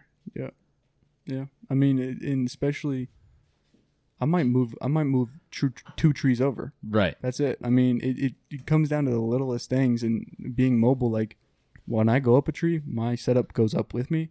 When I rappel out, which is so much fun, that's probably the number one reason I'm one sick, is you just get to rappel out, no work. You don't have to take anything off the tree and try to back down a set of sticks. You just basically rappel and then grab your stuff as you go. And when I hit the ground, I wrap up my main rope and my pull down line, which probably isn't going to make any sense. Basically, the line you use to pull down your so 30 tether. Correct me if I'm wrong, but your pull down line would be a tie if you're using that tether. It's like a slip knot. It would be basically your gear hoist. So what you use to pull up your gear, you then attach that to the quick link that's on your one stick setup. So if you're thinking like a slip knot, it's tied to the loop end, right? How do you, well, like when you look at your tether out there, you have like a loop on one end, and that you're sliding your yeah. So that loop would be replaced by basically a carabiner. It's called a quick link. It's like a rock climbing thing. It's just rated for way higher poundage, like MBS, than a carabiner is. But you replace that, like the tied loop, with a quick link. And the quick link, basically, you just unscrew it, because you don't want to feed 30 feet back through that eye. Right. So you just hook your line on there and tighten it down, and then that acts as your line. But obviously when you rappel out, that's still tight to the tree, 25, 30 feet up in the air. You got to get that down. So I use basically my pull up rope. I then attach it to the quick link. So when I rappel out, I have control of that quick link, and I can pull that down, and the rest of the line just goes back through the quick link. So when I hit the ground, I basically wrap up 2 ropes, and I'm out of the woods and ready to hunt. Like when my pack goes into the car, it's ready to come out of the car and go hunt. So there's no figuring out how to attach my sticks to the stand or to my backpack, or it's when I get to the tree, my pack is ready to go. I unclip my stick, I'm going up. When I get to the ground, I pack away 2 ropes. I'm packing away as I'm rappelling out. So I just pack up 2 ropes and I'm ready to go again. And that's one of the probably biggest benefits of one sticking, if not the biggest benefit. Like, yeah, you save weight and everything, but I'm not a guy that's going to save a couple pounds and then not be comfortable. Like, I'm going to take a comfortable setup. I don't really care all too much about weight. It's mainly just about like comfort and ease. And I found that setup works for me. Now, I'm not trying to convince everybody to one stick. You know, it might not be for you, but for me, that's my setup. And I think that's the probably biggest benefit of saddle hunting in general, is you're able to find your setup. Right. You know, it might not be one sticking. It might not be using 4 sticks. It might be SRT, which I have no experience in. But what the heck is that? Basically, I don't even know if I want to. I don't even know if I should answer. It's like that is a very particular style that they'll come crashing in the comments and be like, "Oh, he's wrong." And so the preferences, I have no idea what I'm talking about when it comes to SRT. Jokes on those guys because I don't read the comments. What is SRT an abbreviation for? I love reading the comments. Well, I don't even know the abbreviation. I know it's basically climbing with no sticks. So you would use like a throw line to throw a skinny light line over a tree branch to run a heavy line over there to somehow tie a knot that you then are basically, it's like a arborist technique in a way. Some George of the Jungle stuff. Yeah, basically. You really gotta know what you're doing though to do that. So I heard some guys down here on public land in Florida. I'm sorry, not public land, on private land, that hunt saddle hunting that's like super mobile, and they're linemen, and they use hooks. Oh, spikes? Yeah, like boot hooks, right? You can't use those on public, but on their private, they will legitimately hook the hooks to the tree. Mm-hmm. Bang, bang, bang, bang, bang. They're up it with a linesman's rope. They'll sit in their saddle. Mm-hmm. Yeah, like So there's no sticks involved. There's no nothing involved. You say you're not allowed to use spikes, and I don't know, I question that a lot, right? How much more damage do trees like I know you're allowed to use climbers? I feel like Climbers hooks don't spikes do do. any more Yeah, damage I- than a than a bear. climber? Well, I yeah. wasn't sure. I'm not a big public land guy. I'll be honest with you. I'm a private land guy. So- but like screwing in, I know you can't screw in. Yeah, you can't screw in a stuff. bow Yes, hanger, yeah. right? So I was thinking you probably couldn't use. I don't know. I think you can. I think It you just- can It use depends on climbing the spikes. place. Is it it depends like- where you are. Is it like depth? I mean, I have a good buddy who is actually he started out he was one of the first customers that we ever had. I mean, way back when we had maybe 7 items available. His name's Kyle. He's probably listening to this right now, so shout out Kyle. But he's an arborist and he uses spikes, and we send him basically every year we come out with so he can. They're more brutal on it than Yeah, he normal. can beat the shit out Because of it. a lineman, you're Oh, literally, throwing that yeah. up there, and he just Yeah. beats the heck out of stuff. And man, he sent me a video of him climbing up that tree, and I seriously consider getting spikes. Oh, it's nuts. yeah, I mean, because my dad, 20 seconds. like I said, my dad's a lineman. I got a bunch of buddies that are linemen, and well, now that you guys said it might not be illegal, they might be doing it on public too. I'm not Yeah. sure, but Where he is, it is legal. But that's what I'm saying. So like, if you think about it, that eliminates your sticks. That eliminates everything that you need. That even eliminates the one stick thing you need. Yeah, No, you just need a like platform. For That's it. me, I know exactly how I am, and I don't want to be worrying about whether I'm legal or not on each. no, that's individual what I'm place. saying. I You know wouldn't what I wanna do mean? that either. Like but I'd rather be sure. yeah, Yeah, be yeah, sure. I got exactly, you. yeah. He's also like, I think that's one of the most like things you got to practice the most. Like, and I think it also matters on trees. If you're going to be running that on pines, you're going to be making more noise than a climber. Yeah. You're going to be just shedding the pines, just bark coming down. It's going to be raining. Versus like North Carolina, Massachusetts, anywhere really up north, you're going to be on hard oaks. Like, why not? Yeah. Like, No, I was just throwing it out there because that's like another thing that I've Yeah. heard people using. But you use that and then you have a lock on. It's like, oh man, I still got to hook this lock on to Yeah. the tree. You know what I mean? So, or even a climber, like obviously it defeats the purpose to have spikes and have a climber. Yeah. But having those spikes, if you're a guy that means to have that, you have that ability, and then you have a saddle, why not? So, like William said, honestly, how much is 2 spikes?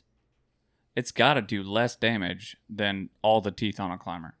and sticks even. I mean, sticks dig in there. That's what I'm saying. Yeah. I'm thinking the spikes have to go in. If you can use a climber, Shallower yeah. than- If you can use a climber, there's no way you can't use sticks. Well, do you know? So- do you know what you're doing? Because if you don't, you're going to tear that tree up pretty good. I'll say That's this. No, I don't, And, but- and this is based off hunting timber, leasing from timber companies, and I may be wrong, and I would encourage everyone to clarify with their local law enforcement, DNR or whatever. But I think when they say tree spikes, they're actually meaning the guys that run 100 penny nails. Yep. Like actual screw in, like the Yeah. screw in steps or like Or the knock in nail, yeah, nails. nail. And Yeah. I think the point in that Railroads, is like Because where you're when talking you about when you driving fell nails, timber, so leasing from the timber company, we weren't allowed to nail anything to the tree, and so that's not true. We could nail things to the tree like posted signs, but we had to use aluminum nails. Because they got to cut through them. Yep. Correct. Oh, gotcha. They got to run Yeah, a saw yeah. down it at some Using point. a sawmill. Or, Yeah, the aluminum nails Okay, kind of that screw up makes the, sense. the Makes steel sense, blade. So the thing comes back to, you got guys that want. I mean, we hunted with a guy when I was younger, and he was on our lease. That dude would run dang 100 penny nails, gutter nails, 30 feet up a tree to a platform way up there, and it was sketchy. Yeah, yeah. There was You a certain say that, spot I but- hunted last year that had nails in it previously. This is Yeah. on public. Like these are old nails. That's how you And I know was it's a like- good spot. Yeah, and I Yeah. was like, you know what? I'd I'm hunt gonna that I'm gonna tree. go hang that hang on up there and just have that. Man, those nails! I had a couple of them start bending. I don't know. You walk- That's an uneasy feeling. You Yeah. walk around those woods, the Tallahassee woods, long enough, you'll find just about anything you want to find. There's people that have been out there that have done some type of hunting. I mean, I was telling you earlier, I saw, a metal folding chair somehow connected to a piece of plywood that should not have been in the tree still. Like, absolutely not. Like, just physics would tell you. Like, you don't need to know anything about anything and look at it and be like, that shouldn't be in there. Oh, so That you want shouldn't be to up there. look at some deer stands like shouldn't be there. You look at this. I got the Meat Eater effed up old deer stands calendar over here. Oh, you think that's bad, dude? Oh no, This thing that I'm talking about? This one we're looking at right now ain't nothing. You go back to January. They Dude, have, I think they actually have a folding chair. Yeah, attached to there's a some tree rough stuff. Let's see somewhere what in there, October looks like. I'm gonna start hunting out of a hammock. Dude. Yeah. I already am. Free saddle. when I tell, well, he's looking for this thing on the calendar. Let me try to give you a picture of what I was looking at. I was looking at a metal folding chair, old school style, on a piece of plywood that was perpendicular to the tree, like tree straight up, wood straight out. There was nothing attaching it to the tree. It was like magic. It's just grown in. It was like the only thing I can think of was he nailed the chair to the tree, but there was no leverage to hold it up. That's Florida man ingenuity. So, but then I'm wondering. So, no, mind you, I'm standing there I'm looking at this thing like 20 feet in the air, going, how did he get up? Because like this thing, I mean, it's rusted almost completely out, like the chair is. So it's been there for a long time. Like if you know what, I'm gonna read the comments. So if you got an idea of how he stuck it to the tree, let me know because I didn't see any nails. This thing has haunted me. So for is there years. a picture of this? Is there a picture of this somewhere? Oh no, I didn't have anything. Like I didn't even have a bow. I was just out there like scouting, just wandering You didn't around have, looking like, for places. a phone picture? No, nothing. I didn't have anything. I was literally just wandering out. It was like it was the first season I ever hunted. And I didn't know what I was doing. I didn't know where I was going. I was walking out there. I got lost that same day. It was a whole thing. But I could actually probably still find it. If it's still there. It's definitely still there. Been there for 25 years. Yeah. Dude, I got ladder stands that have been in the same place for pushing 15 years that I'll never get them out at this point. No, they're growing. I mean, in the tree. there's still ratchet straps on them just in case, but I mean That's why you the readjust teeth, them every so often. the teeth that go into it, man. The tree is like I can't. It's now grown around the entire bracket, That's awesome. so it's not coming out. Solid. One day, way down the road, someone will see that stand and be like, "Man, this must be a good tree." Listen, Yeah. you 'Cause say that. I Killed a do bunch it out now. of it too. But, You by say the way, that, but SRT stands for single rope technique. Okay. Thank you, Google. William and I DRT. pulled when we lost our lease this past season. We had one stand where I was like, "We're not getting this damn thing out of the tree." And William's like, "Watch, undo that ratchet strap. Undo the ratchet strap." He took that ladder and just yeet one way and yeet back the other, and it just boop right out of the bark on that chair. I said, "Okay." All right. Well, Yeah. just to put in perspective, it don't take very long for them to grow into the tree because I still go back and hunt the same privately owned public access land that I hunted in when I was in college in West Virginia. And so I hung the stand in 2017. So it's been this September. So now it would have been 5 years. And the platform on the tree, last time I got there in November, I had a buddy go check straps and everything and make sure the stand was okay, right? I didn't just go climb up in the stand in the dark. It's been sitting there for 5 years, but I had him check the straps and everything. But I climbed in the tree and the platform is like, I don't know, 45. I'm like, hold on a second. How am I going to get it to sit flat? So that tree had grown so much in the last year that the platform itself was starting to kick up. That's a recliner, bud. Dude, I sat in that thing. Talk about uncomfortable. I promise you this year I won't be sitting in it. That's where you need a tree stand saddle. Hey, I already got one. Man, this I don't guy's need a tree selling our stand or a product. saddle. I don't think that would help that situation. I think No, you should, hey, guess climb what? down. You know that tree 3 foot or 10 foot to the left that I was too lazy to put that stand in? That's where I'll be in my saddle. Yeah. There you go. One last comment on trees. I don't know if you've ever seen it. There's a picture of the story behind the picture is that I think a French guy parked his bike, leaned against a tree, and went off, to fight for the French in World War I. And obviously he died. His parents, left the bike there as a reminder. So 100 years has gone past, and when you take a look at that, I mean, and that's not strapped, and I was just leaning. That tree grew all the way around. It's that just bike. touching the tree. Yeah, and that That's tree grew wild. all the way around that bike. It's actually a pretty powerful picture when you know the backstory. Oh, But- that's awesome. Yeah, so absolutely. 15 years, that's nothing, man. I just put around a little bracket because that's no fake. There's no way they could have faked that, man. That bike is in that tree. Yeah, I have Yeah. seen that picture. That's I have too. I've never known the backstory until now. That's Yeah. pretty awesome. We're gonna have a trail camera stuck in a tree here pretty soon. If somebody doesn't go, if anybody's in the Tallahassee area, somehow contact us. I'll give you the coordinates. You can have it. Just go get it. We just never went and got it. Yeah, no, I put it up the day before we left and never have gone back. It's been Hey, out there for 3 or 4 if months. it's on public, someone stole it anyways. no, that's the thing. Nobody No. steals anything in Tallahassee. No. I Hey, think go Knowles. everyone just knows everyone around there is so broke. Like you can't just go steal somebody's. Like, you Dude, can't steal somebody will somebody's come stuff. after you out there, man. Like, no I'm not gonna get into Hey, it. on that note right You there, don't though, want to go mess around Knowles. with those. Hey, go Knowles Yeah. for life, No, baby. but seriously, if you're in the Tallahassee area, I honestly think that I felt when I put that camera up, I felt the best I've ever felt about putting. I've the heard camera about up. this damn trail camera so many times. He's like, it's got If you saw what giants I on it. went through, like I had a buddy with me. He's a much smaller guy, and him and I are crawling, like literally crawling and barely being able to make it through this stuff.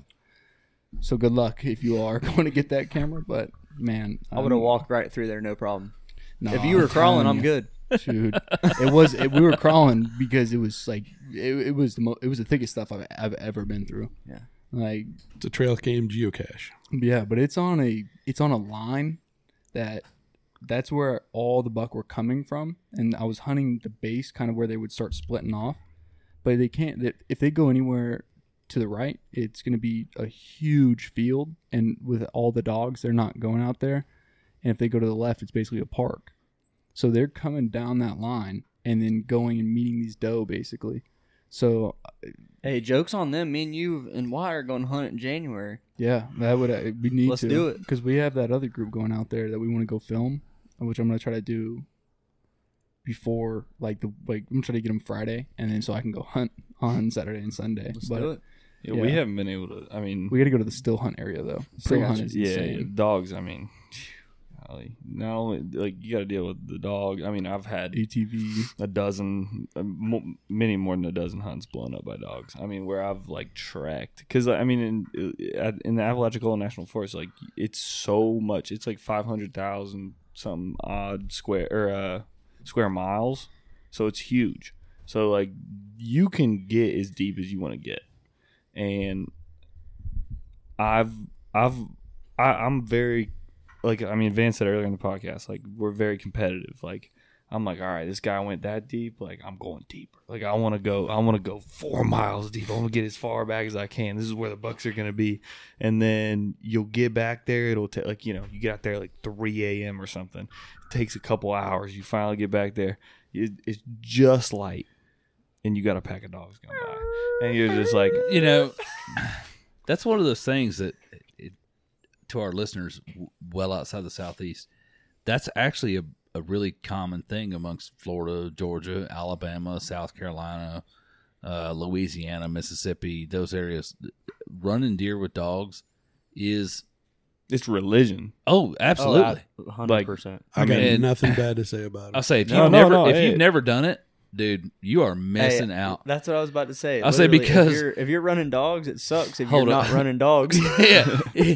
It takes a redneck's two favorite sports, hunting and NASCAR, and it mashes them into one. All right. And Here we then go, you boys. yeah, exactly. we're on a race. Exactly. It was born in Tallahassee, I'm telling you. Yeah, The way those they do guys it out play. there, like if you're just driving on the roads and you don't have dog cages in the back, they're just all just looking at you like, what is he doing? Yeah, like, like, you don't hunt. Yeah. Idiot. What is he doing? Dude, that's the way it is right here in Lake County. As soon as, I mean, it don't even take gun season. I've already seen the dang dog boxes in the soon back as of bow trucks. season hits, boom, there's dog boxes. They're like, hey, we're ready. getting ready. son. Ready to run them dogs. 2020, I was out on Christmas morning, and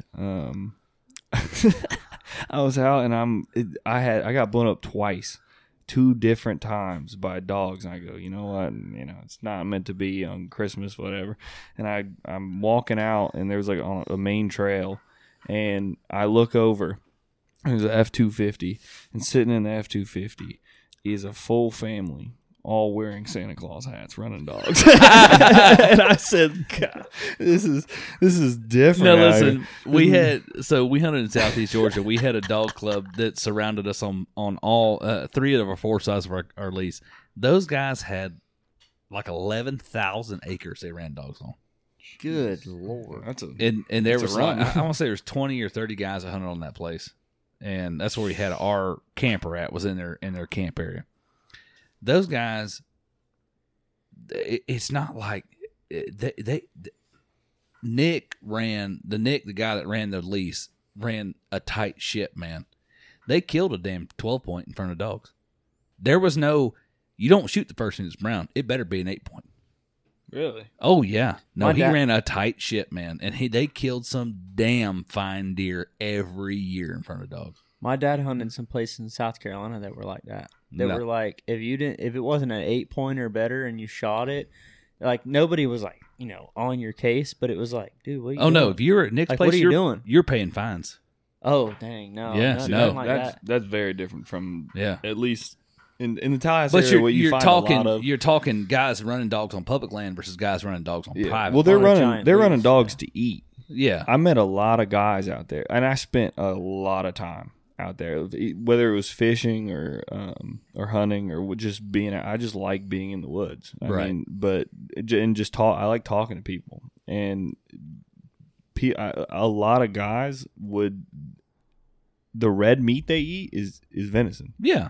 Other than that, they're not going to get. They're not going to the grocery store. The big difference in running dogs in Georgia versus running dogs in Florida is in Georgia, those guys would shoot the piss out of does because you can. Well, you can shoot kill 10 does a year in Georgia. Yeah, that's crazy. You can't. Basically, doe season in Tallahassee is bow season, Right. and you have 2 weekends. But other than that, the population of doe in Tallahassee, if you can get up there in late October when season starts, throughout kind of basically all of November, you can put a hurting on doe. Oh, yeah. There's just so many. You'll see one buck with 15 does. But Well, that's a everyone whole in that state area- of Georgia. Yeah, That's the state of that's Florida. the same as the Ocala National Forest. I mean, right here, we're 30 minutes from it. There's 40,000 acres of public land and just a complete assload of does. And I think everyone in Tallahassee could agree they need a little bit longer of a doe season. Like there's genuinely nearly too many. I would say anybody in Florida could agree with you. Yeah, with that. I think Florida. I'm not gonna, Except I for don't the know enough biologists, about the but rules. that's to a touch whole on. that's a whole different Listen, podcast. I I was don't gonna know say enough about it to even. there's start a on it. lot of stuff in Florida where the hunters and the biologists. Are So on two different I'll tell you pages. this. Yeah, Florida breaks everything down. You have state rules for private land, and each wildlife management area or state forest has its own set of rules, and as it rightfully should, because we have different populations of deer throughout the entire state. Yep. Right, so they're all managed differently for the herd that is in that specific area. So the rules seem kind of crazy and hectic and hard to understand until you look at it that way. You got to understand when you go to the Everglades, you're hunting a whole different herd of deer than you're hunting in Tallahassee, right? They are completely 110% different. They rut different. They everything is different about the deer down south than they are in North Florida. So every wildlife management area has to be managed on its own according to the population of deer it has. So we have to have a subset of rules for each wildlife management area or national forest or state forest or whatever that we can hunt on. It's not as easy as the state of Georgia, where the majority of the state is agriculture, and the deer are vastly, for much of the entire state, the same. You go to Tennessee, and the rules in East Tennessee are vastly different than the rules in Central and West Tennessee. East Tennessee, you can kill like 2 does and 2 bucks. West Tennessee, Central and West Tennessee, you can kill 2 does a day for the entire season. And there's a 2-week-long extended season after deer season ends that you can still kill does. That's great. Now, do you think or know? Sorry, No, go ahead. I was going to say, do you think or know that these the biologists or whomever is making the rules per WMA is looking at I guess like the more of the style of hunters that are hunting there? Meaning, like when you go to Tallahassee, there's far less bow hunters than dog hunters. And you can really, for the most part, Gun. only, or gun, we basically just call them dog because mostly everybody's running dogs. But when you can only kill doe mainly during bow season versus buck, which you can kill basically a 2-point for 5 months of the year. So spike. the buck the buck. I mean, it's is- got to be a Is it 10-inch spike. Is it a 10-inch main beam up no, there too? I think it's 2 or 4, something like that. I mean, you can literally could just kill a spike. It's Like basically straight yeah, up it's, a button buck. like it's Like it's. I think it might be 2. It might be 2 inches. it's. I don't want to. I say passed this on a and spike be wrong. last year. I mean, As far as I knew, the state of Florida for the most part was 10-inch main beam or No, D1, which is where we were hunting, is zone D1. I believe it needs to be during. I mean, obviously during, like, we call it doe season, but it's antlerless deer season. You can kill anything, and then during like the regular like gun season, any other season basically you can shoot. I think it's 4-point. no, it's 2. point. It's something very similar. No, I'm saying 2 points. It has one antler with 2 points, with 1 point being longer than I think 4 inches. So it would be 2. You would have 2 A antlers, 3-point. right? You'd never look at it and go, I should shoot that buck. That's how I small can- of a buck you can shoot. I Because can tell I you. called them and talked to them over the phone to make sure what I was reading was correct. So this is not just specific to deer, and you have to modify a little bit because sometimes politics comes in. There was a period where I'd spent a fair amount of time chatting with biologists at FWC, and when you take a look at Florida's deer management plan, we'll already hit that on the money, that they have to try to come up with plans that will work for specific areas, because some places have more deer than others, etc. But even the way that they described deer, and this also is apropos, like if you ever kind of worry about fish limits and things like that, we got a whole bunch of things coming into play. Like there are places where deer are thick, Mm-hmm. and they know that, right? But the thing is everybody knows that. So if they adjust the season, because everybody's like, well, there's deer over there. Well, yeah, everybody knows there's deer over there. And if they adjust it, and it's like everybody could take another deer, well, pretty soon there's not as many deer. Yeah. And one of the things that they're trying to do is manage that herd, and you have to factor in there's traffic patterns, because believe it or not, even like auto insurance companies play into it, because Yeah, the damage. yeah, I mean, things like that. So there's a gazillion moving parts, but in the end, I don't believe that the biologists, and to say that it's a big stereotype, there's not millions of them, right? But I find that in my interactions, I never got the feeling with any of them they are opposed to hunting. In fact, to the contrary, they all state it's a pretty damn useful tool. Yeah. Right. And you'll even see things. This isn't just for deer, but like places like Georgia where you can kill 10 does, they're actually trying to maintain or reduce the herd. Mm. And then hunters get angry, like, oh, they kill too many does. They're trying to, the herd's reducing. That's intentional. Yeah. And when the herd gets to where they want it to be, you won't be able to kill 10 does. Right. But it's been that way for a long time. And I don't know, man. I've been hunting up there for a long time, whacking does off our lease, and I keep thinking we're going to kill them all. There's still more. Yeah. I don't know. It Right, used to be so- what, 2 bucks and 3 does, Yeah. right? So and then, Talking and then Georgia. a lot of no, Oh, okay. yeah, I clued in. At one point, we were child. Used to be yeah, two it was- 2 bucks and 3 does, and then a lot of people want to blame the insurance agencies want to cut down the deer on car collisions. You talk Jim about that, just right? said that, yeah. Well, but that is a part of it. But that doesn't. Yeah. That, I mean, they're not just saying, "Oh, we're going to throw science out the door," and all and the different ways that they count deer, and just say we're just going to wipe them out. That's just not the case. Because let's face it, we already demonstrated in the early part of the 20th century or 19th and 20th century that if we want to make them go away, we make them go away. Yeah. Like that wouldn't even be. Well, people would just hunt year round, and I hope I didn't come off. I No, tell you not at the all. No. truth, I don't know nearly enough about it to have an opinion on it. Now, if you want to ask me about some ropes or some carabiners, Oh, man, I can tell you anything you want to know. But I will tell you I'm this. not a biologist, and I'm parroting what I've been told, and who knows if we were really parroting accurately, because sometimes you hear things, but you don't necessarily hear the message intended. But by and large, I don't feel at all that.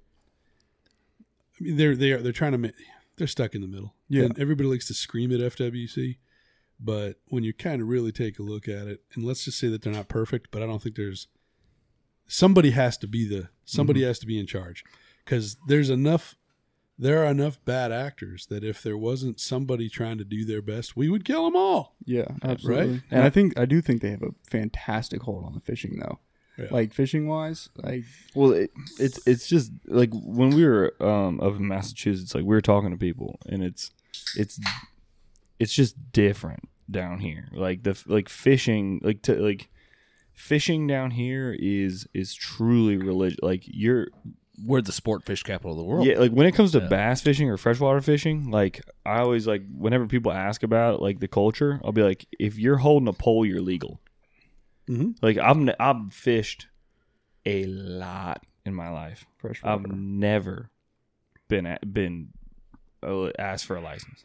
That is ever. freshwater, though. Yeah, freshwater. Saltwater. Saltwater, they're serious. But in terms of freshwater, if I saw somebody walking down the side of our house and he was holding a fishing pole, I'd be like, well, I hope he catches one. You know what I mean? It wouldn't be nearly as big of a deal. If someone's just standing there with no fishing pole, now I'm going to be a little worried. I'm going to be, well, what's he doing? What's going on? What's he looking at? What's he going for? If he's holding a fishing pole, well, I know he's going for a 10-younder. But, it's just different. But it's not the same up north. But with deer up north, pretty much anywhere north of, Florida, they feel the same about deer as we feel about fishing down here. If you look at the population of Massachusetts, population of New York, population of all those northern states, what's happening to it? Which direction's the population? They're coming to decreasing. Florida. Yeah, it's either decreasing or staying the same. We're between births exceeding deaths and people moving down here and then or moving up here, depending on where you're coming from.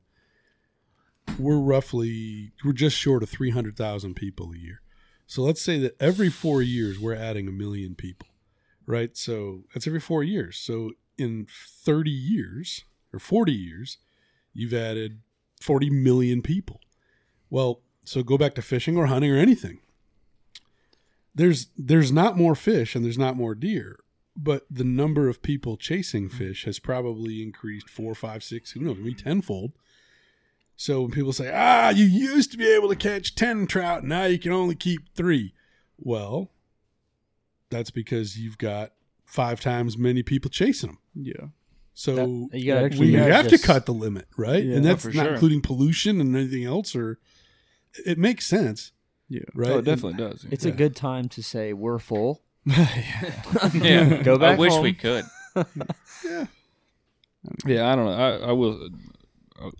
My bad, but I will say just from I hope we didn't come off as if we were saying like we should be able to kill more deer. You know what I mean? Like that's not exactly what we're saying. We're saying in our personal experience, we see one buck with 15 does or 10 does or 8 does, and usually it's not just one time. It's every time. Like on occasion, you'll see a buck or 2 bucks or 3 bucks, but like I'm talking like every day for days on end for a week straight, you'll see one buck in a harem of does. And it's just like, all right, well, if you watch any video on YouTube, you're not really seeing that nearly as much in other states. And I talk to people that hunt in other states, and they're not seeing that nearly as much. So obviously, a biologist knows a whole lot more than I do. But just from that one little plot I was sitting in, from my experience, I would say, like, man, there's a ton of does and not as many bucks. I think I'm also just a bit salty. I mean, there's so many doe and I me can't too. kill one. But they're just smart. when it boils down to it, it's not a question of why. It's a question of why, or it's not a question of why not. It's a question of why, right? Yeah. You're not saying, why can I not kill more does? You're saying, why are we only allowed to kill this? Right? Or why is the season in such a weird... I guess it would be more why is the season so like it's basically only bow season, which there's basically no bow hunters. You're not looking they're for trying to grow the herd. Yeah, well, I guess what I'm saying is you're not looking for permission. You're looking for an answer. Yeah, absolutely. Yeah, I would say so. And that's only for that specific area in North Florida. It reaches far beyond the section of North Florida, like we talked about earlier. It's in Ocala too. We see it there, and areas around us. And they do allow, Jordan's got doe tags for Rock Springs. And Jim's got doe tags, right? You got doe tags? Yeah, for Seminole Forest, and Alex, then you are obviously my official invited guest. I'm gonna come shoot the first doe that walks out. I'm inviting William so Jim doesn't shoot my damn doe. I've already done that. I actually, what you said about it, people moving down here, reminded me of something I wanted to touch on. Was like when we went to Massachusetts, for example.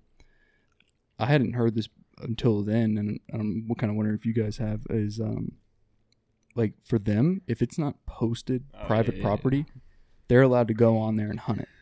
And they say it's because there's so many people that aren't there during the winter because they've come down here for the summer or for our winter, and they just get to walk on a property. And like for us, we've grown up in Florida, we live in Florida, and we've never really been anywhere else other than Florida.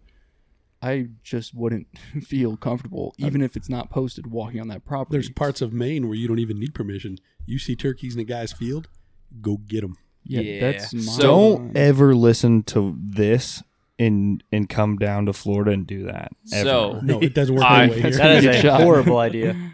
I have Florida has, I've never heard that you could be able to do that in Florida, but Florida has not that I suggest that other people should do this. I will. Florida has a thin line that you can walk, which is our high water mark. So if you can go, say, St. John's River. Have a lawyer on retainer before you go. Have please. a retainer. Have a lawyer in the boat, dude. No. What are you talking about? Technically, within the state of Florida, you can hunt within the high water mark. Most places. If you go on the St. John's and you pull up on the bank somewhere, you can walk within the high water mark and hunt. Yes. But then if That if is you were in a gray, very gray spectrum. Yeah. That is, you can hunt that. But that also, so Florida also has where like officer discretion, right? So if the officer thinks that you're trespassing, Yeah. he could really tear you a new one. so they're saying Officer, is- dude, you're not gonna get there, dude. The guy Saturday- who has that beach is gonna shoot you before an officer ever St. gets John's, there. you'll never find somebody that's going to know that you're on their property. Yeah. I wanted to try to write an article about this. So I called, what he's referring to is submerged sovereign land. Yep. And it certainly does exist, and he's absolutely right. You can hunt it, and it's legal. I've done it. One of the things that's challenging is that, and I'm a little loose on this, that line of demarcation is based on an average. So it literally, it's not like, well, this is the line. It literally moves every year. And I don't want to throw anybody under the bus. I'm not trying to. I called an FWC officer and they referred me and they got me to the right woman. And she was fantastic. When I came right down to it, I said, well, wait, how is it determined? And she goes, a lot of times it's actually determined in a courtroom. In other words, that's when they sit there and they do the data and they look at the flood lines and everything else, and they'll work it out because it's not just for hunting, right? It's for other things with this submerged. So it's determined during litigation that boom, that's where it is. You're right, you're wrong, right? So if you're going to go hunt the submerged sovereign, I would be cautious on that. And if a landowner who owns the land asks you to leave, even if you're in the right, you just want to avoid a lot of hassle. You probably ought to leave because, as Jordan just said, if the FWC officer comes out there and he takes a look and he says, I think you're out of bounds.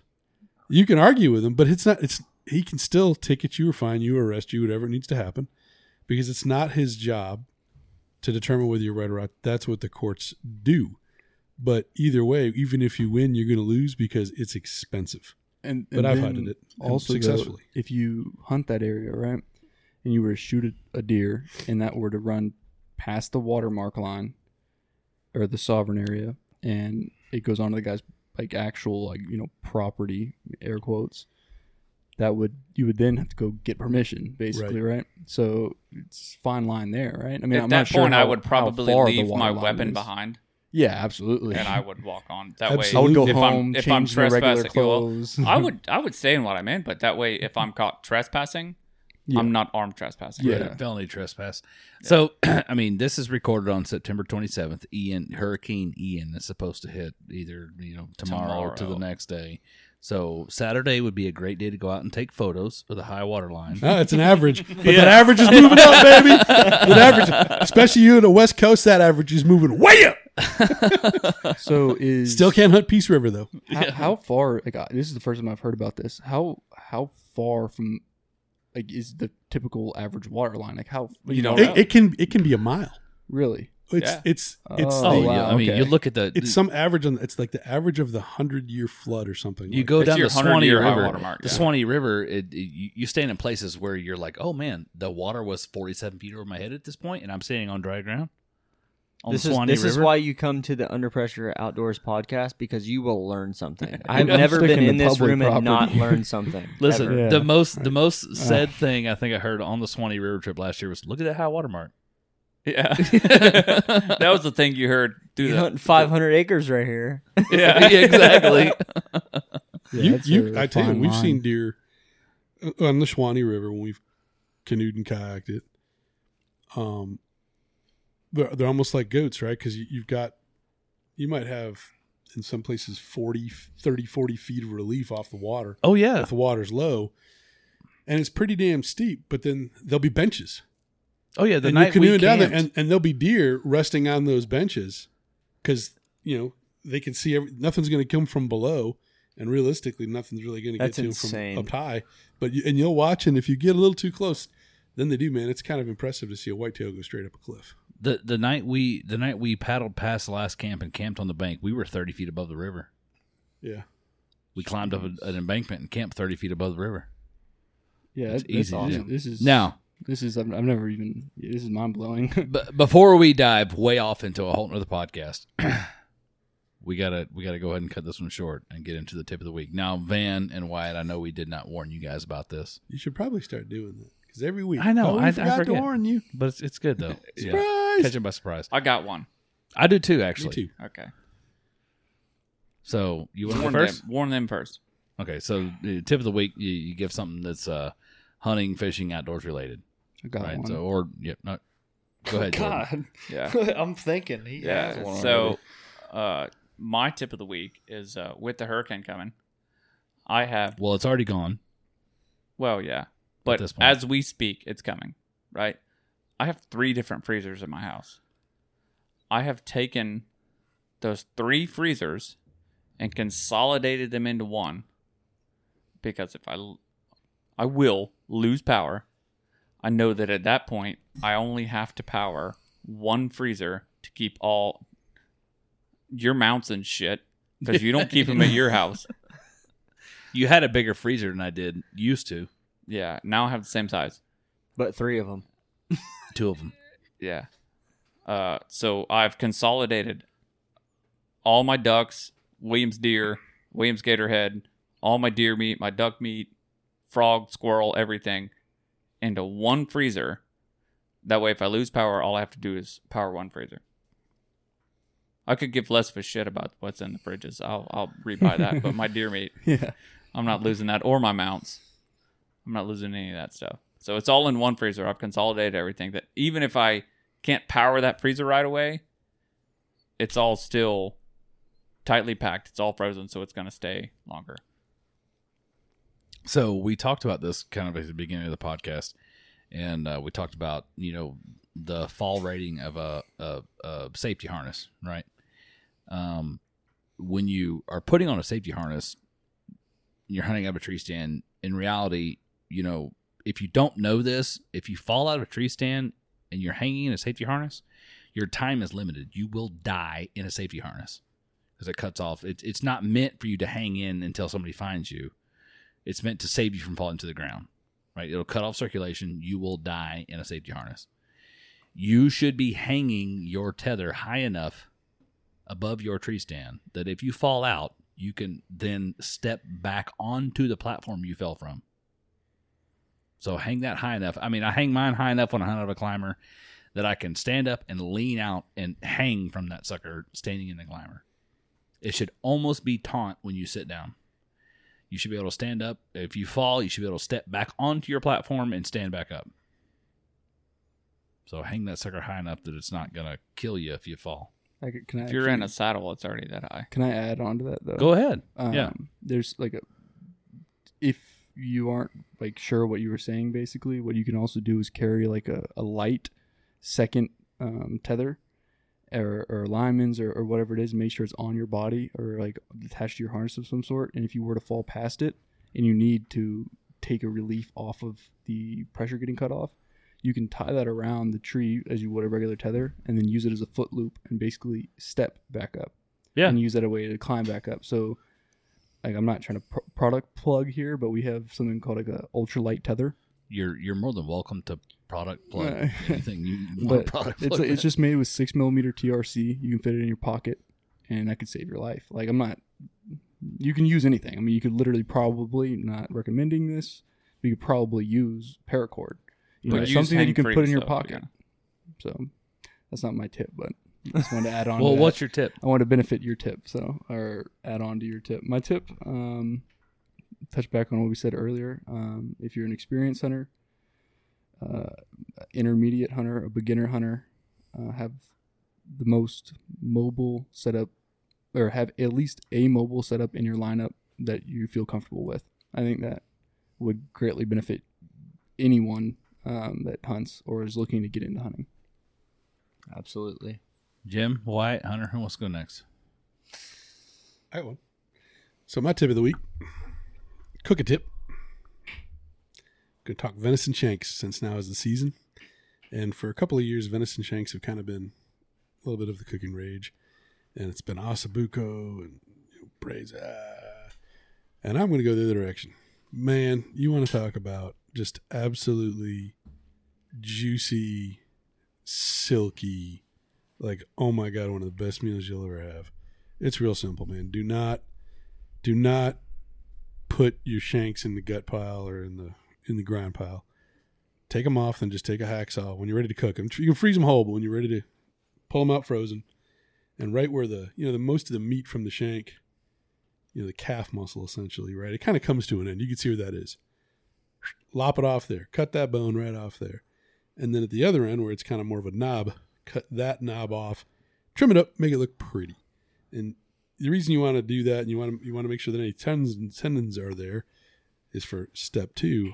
All you're going to do is get your slow cooker out, put it on low, cover it in beef broth up about 3/4 of the way, and just leave it alone for 8 hours. But the reason I want you to make sure you sever all those little tendons to make sure, because otherwise it'll pull it apart. So this is purely presentation. If you mess this part up, it doesn't change taste at all. But what you essentially have now is the venison version of a turkey drumstick. You have a lollipop, right? And all that sinewy stuff and all that stuff that makes the shank so brutally tough has now just turned into gelatin. Right. And if you've ever gone to a fancy restaurant and had like lamb shank, that's exactly what they're doing. Right. So you put that in little potatoes, serve a little mint jelly, or one of my new favorites is jalapeno pepper jelly. Red jalapeno pepper jelly. They sell it at Publix. It is super simple, super easy. You can't screw it up. As I said, you do the cutting. Even if you don't want to cut it, just put the whole damn bone in the slow cooker and let it go for 8 hours in some stock or some broth. And that will be, that will be one of the best venison meals you'll ever have. Say if you were fortunate enough to be in the Under Pressure Outdoor studio when Jim brought some venison shank in here. That was fancy venison shank. Oh, it was delicious. I actually think this is superior. It's easier, and it's nothing but shank. Listen, if you were in the podcast tonight, by God, and you didn't eat enough food to just absolutely stuff you, that was your own stupidity, okay? Because we had... What did we have? Venison tartare. Venison tartare. We had bluefish dip. We had deep fried wood duck. What was the soup? That was moqueca. It's a Brazilian. Like the base is obviously fish. Yeah. But the stock is, in this case, chicken stock and coconut milk. It was fantastic. And then the rest is it's a red bell pepper, 2 habaneros. Seeds out, so I didn't want to blow anybody out here. Yeah, but you can leave a seed in. It's really good. It was fire. Yeah, it was so good. But you don't forget the venison tartare. That was gas. That was the best. That was It's the gonna best be thing gas I've later, ever- but yeah, That was one of the best things I've ever eaten in my life. it's I will definitely just going to be honest. gas later. My wife Yeah. will be hating that. My but it's- fiance will love me when I get home.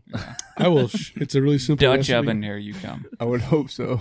I will share that on the Under Pressure Outdoors Nation. I'll put the whole thing out there. Love Yeah, that. absolutely. Love All right, that. we've My tip of the week is don't be afraid to try something new. Okay, I've been the guy that hunts out of a lock on because it's air quotes mobile. Let me tell you, get you a saddle and 3 sticks, and I mean get you a hang free saddle. But if you need to, I guess you can get something else. But you're gonna pay an arm and a leg. But you don't need to because you can order them online. It's not like you got to go to a store to buy them. No, literally, you go hop on their website, order one. I'm telling you, you will not regret it because I got one. I love it, and I don't see myself going back to a lock on. But I'm telling you, be mobile. We're If gonna you have can to be start mobile- paying you. Hey, you don't have Listen. to. I'm here for the long haul, man. That I believe in the product genuinely. Like I wouldn't. You guys have had me on the podcast multiple times, and I've never just thrown out products like that because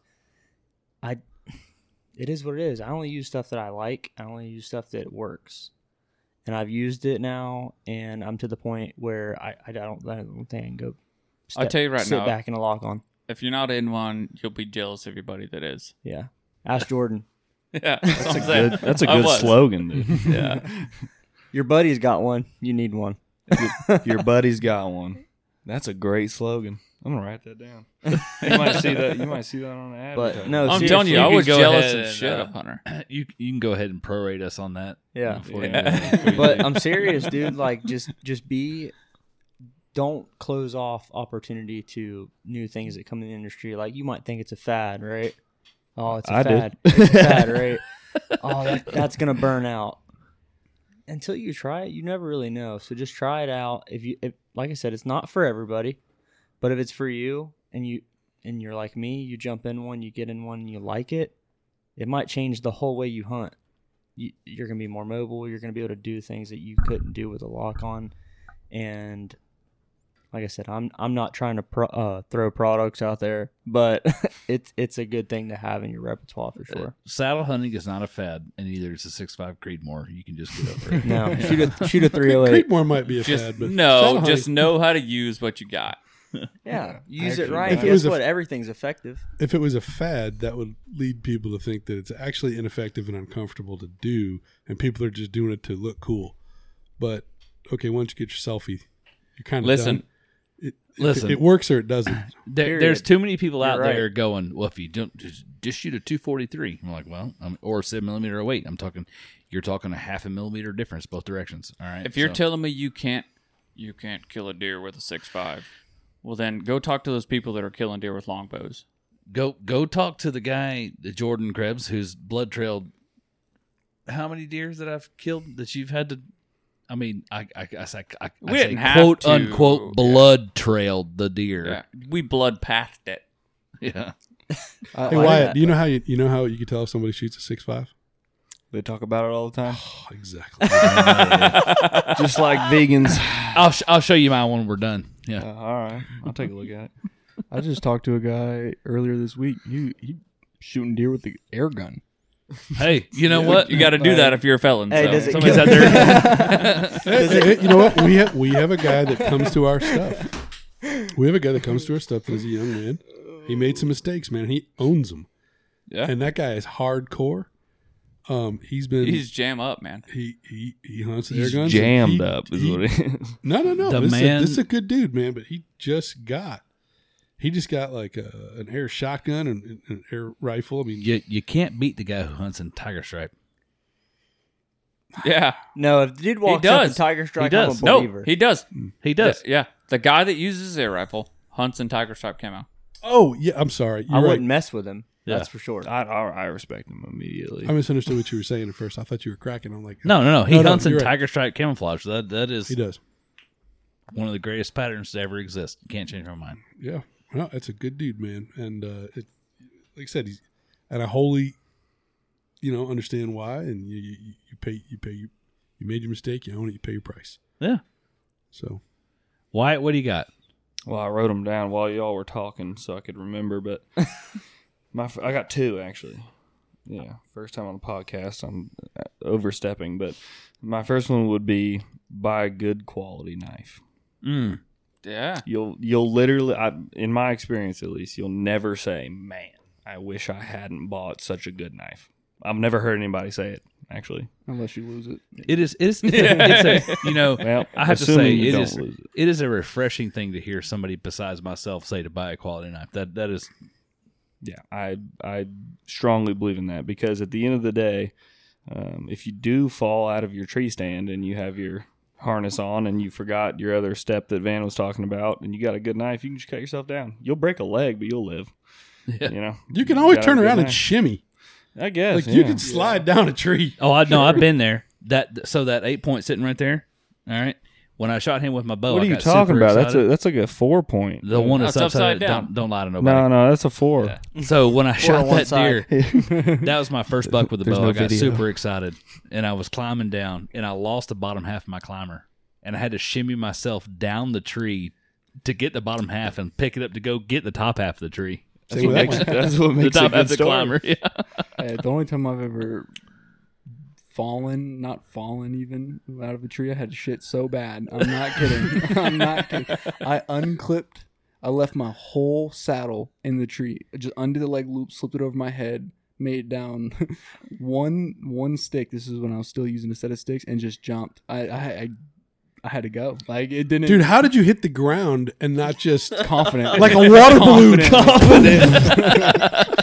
I hit that ground. I got over to the closest branch. I'll lean against it. I check my phone. My buddy is 250 yards away.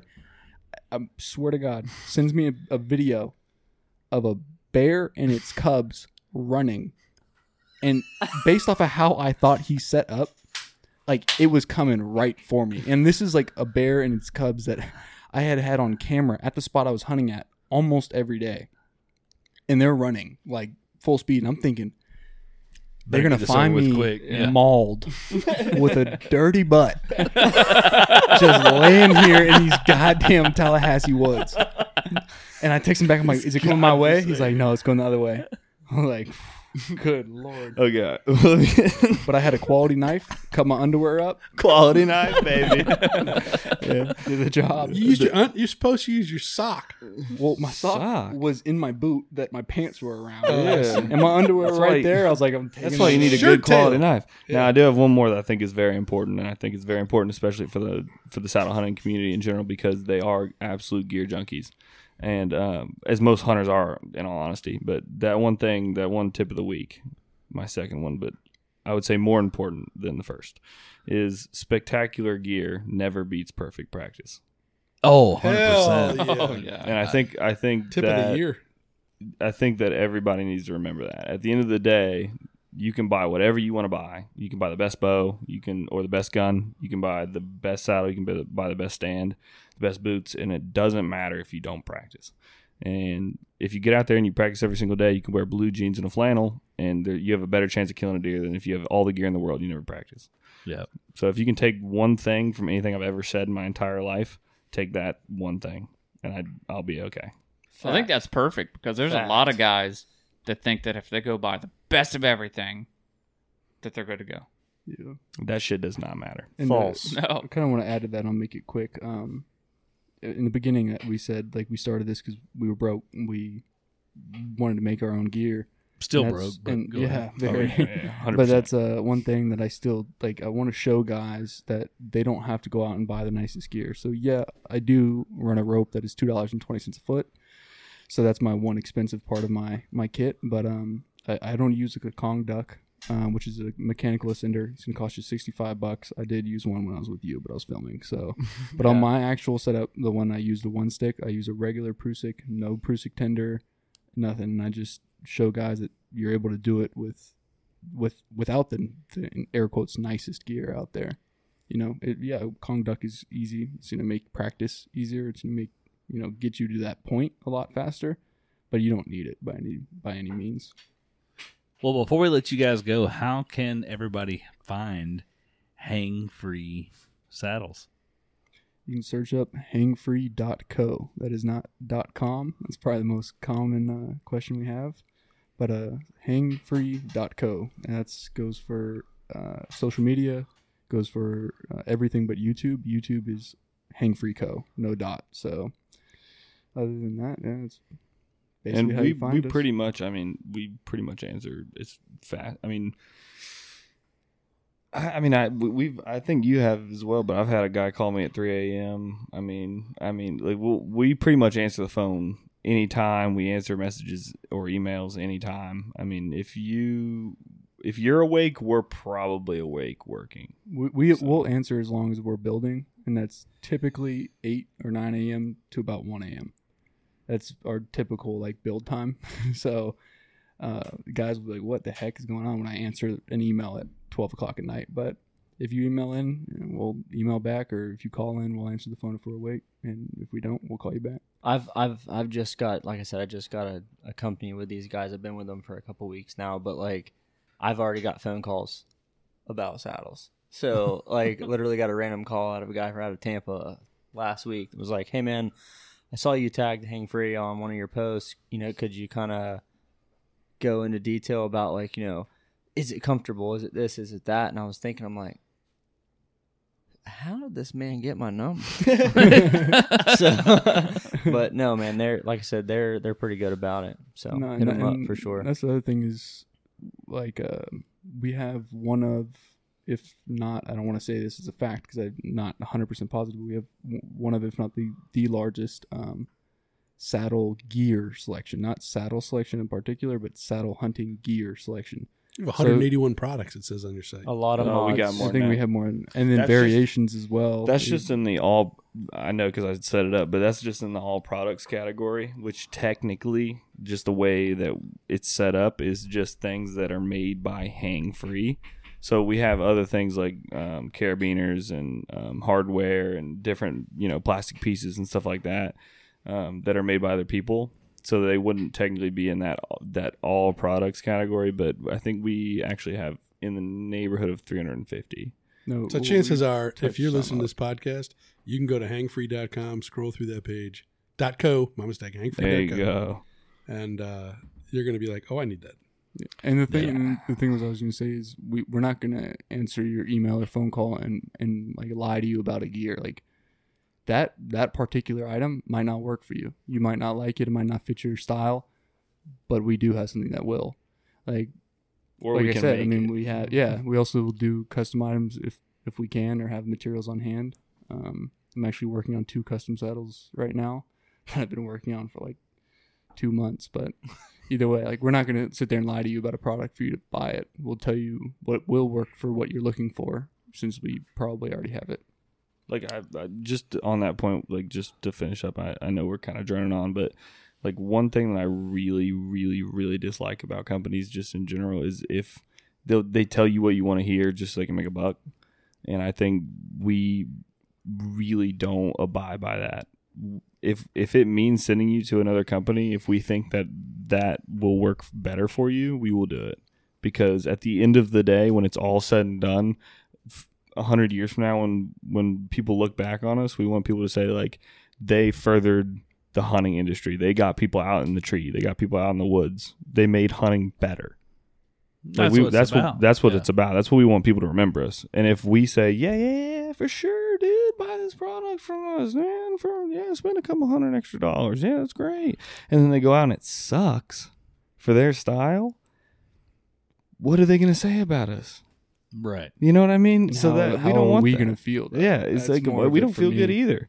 So that $100 is not worth, or $2. It doesn't matter if it's a tender or if it's a Lyman's or if it's a one stick kit. If we don't think that's going to work for you, then we're not going to sell it to you. We're not going to tell you to buy it. Like, we want everybody in the transaction to come away going, man, that was great. And if that's the case through and through, then we're going to have a great history, a great experience, and so will you. So. I think you guys are only headed up from here, and it's great. 100%.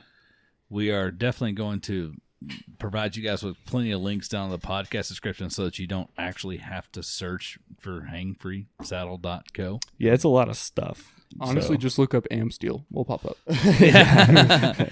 But it'll be down in the podcast description. You guys can just listen and go, man, that sounds like great. And you roll down in there and you just click on it and then ta-da. So there you are. Absolutely. If you're looking for some budget sticks, budget platform, shout out XOP. We're not paid by them. We don't have any affiliation with them. Genuinely. They'll get you in the game for cheap, though. Seriously. Yeah, And that's it's solid gear. stuff. Yeah, we've had some big boys jump on their platform, and absolutely no wobble, no nothing. So, I mean, I'm a big boy and I was on their platform and it was pretty solid. let me tell you, you're not a big boy compared to some of these big boys. All right, let me tell you And some. seriously, we're not paid by them or have any affiliation. Seriously, no affiliation. They just have good gear for an affordable price. like solid. But I really appreciate you guys joining us this week. It's been great, and I look forward to sending this one out there everybody listen to. Thanks for having us. And I hope that all of our Florida brethren were safe through this storm. Yeah, I hope you guys made it through safe. And Hold it you're down, actually boys. Listen to this Monday. God forbid we don't have power and I can't get it out, but it'll get out when it can. Yeah. We'll catch you guys. Adios. Peace.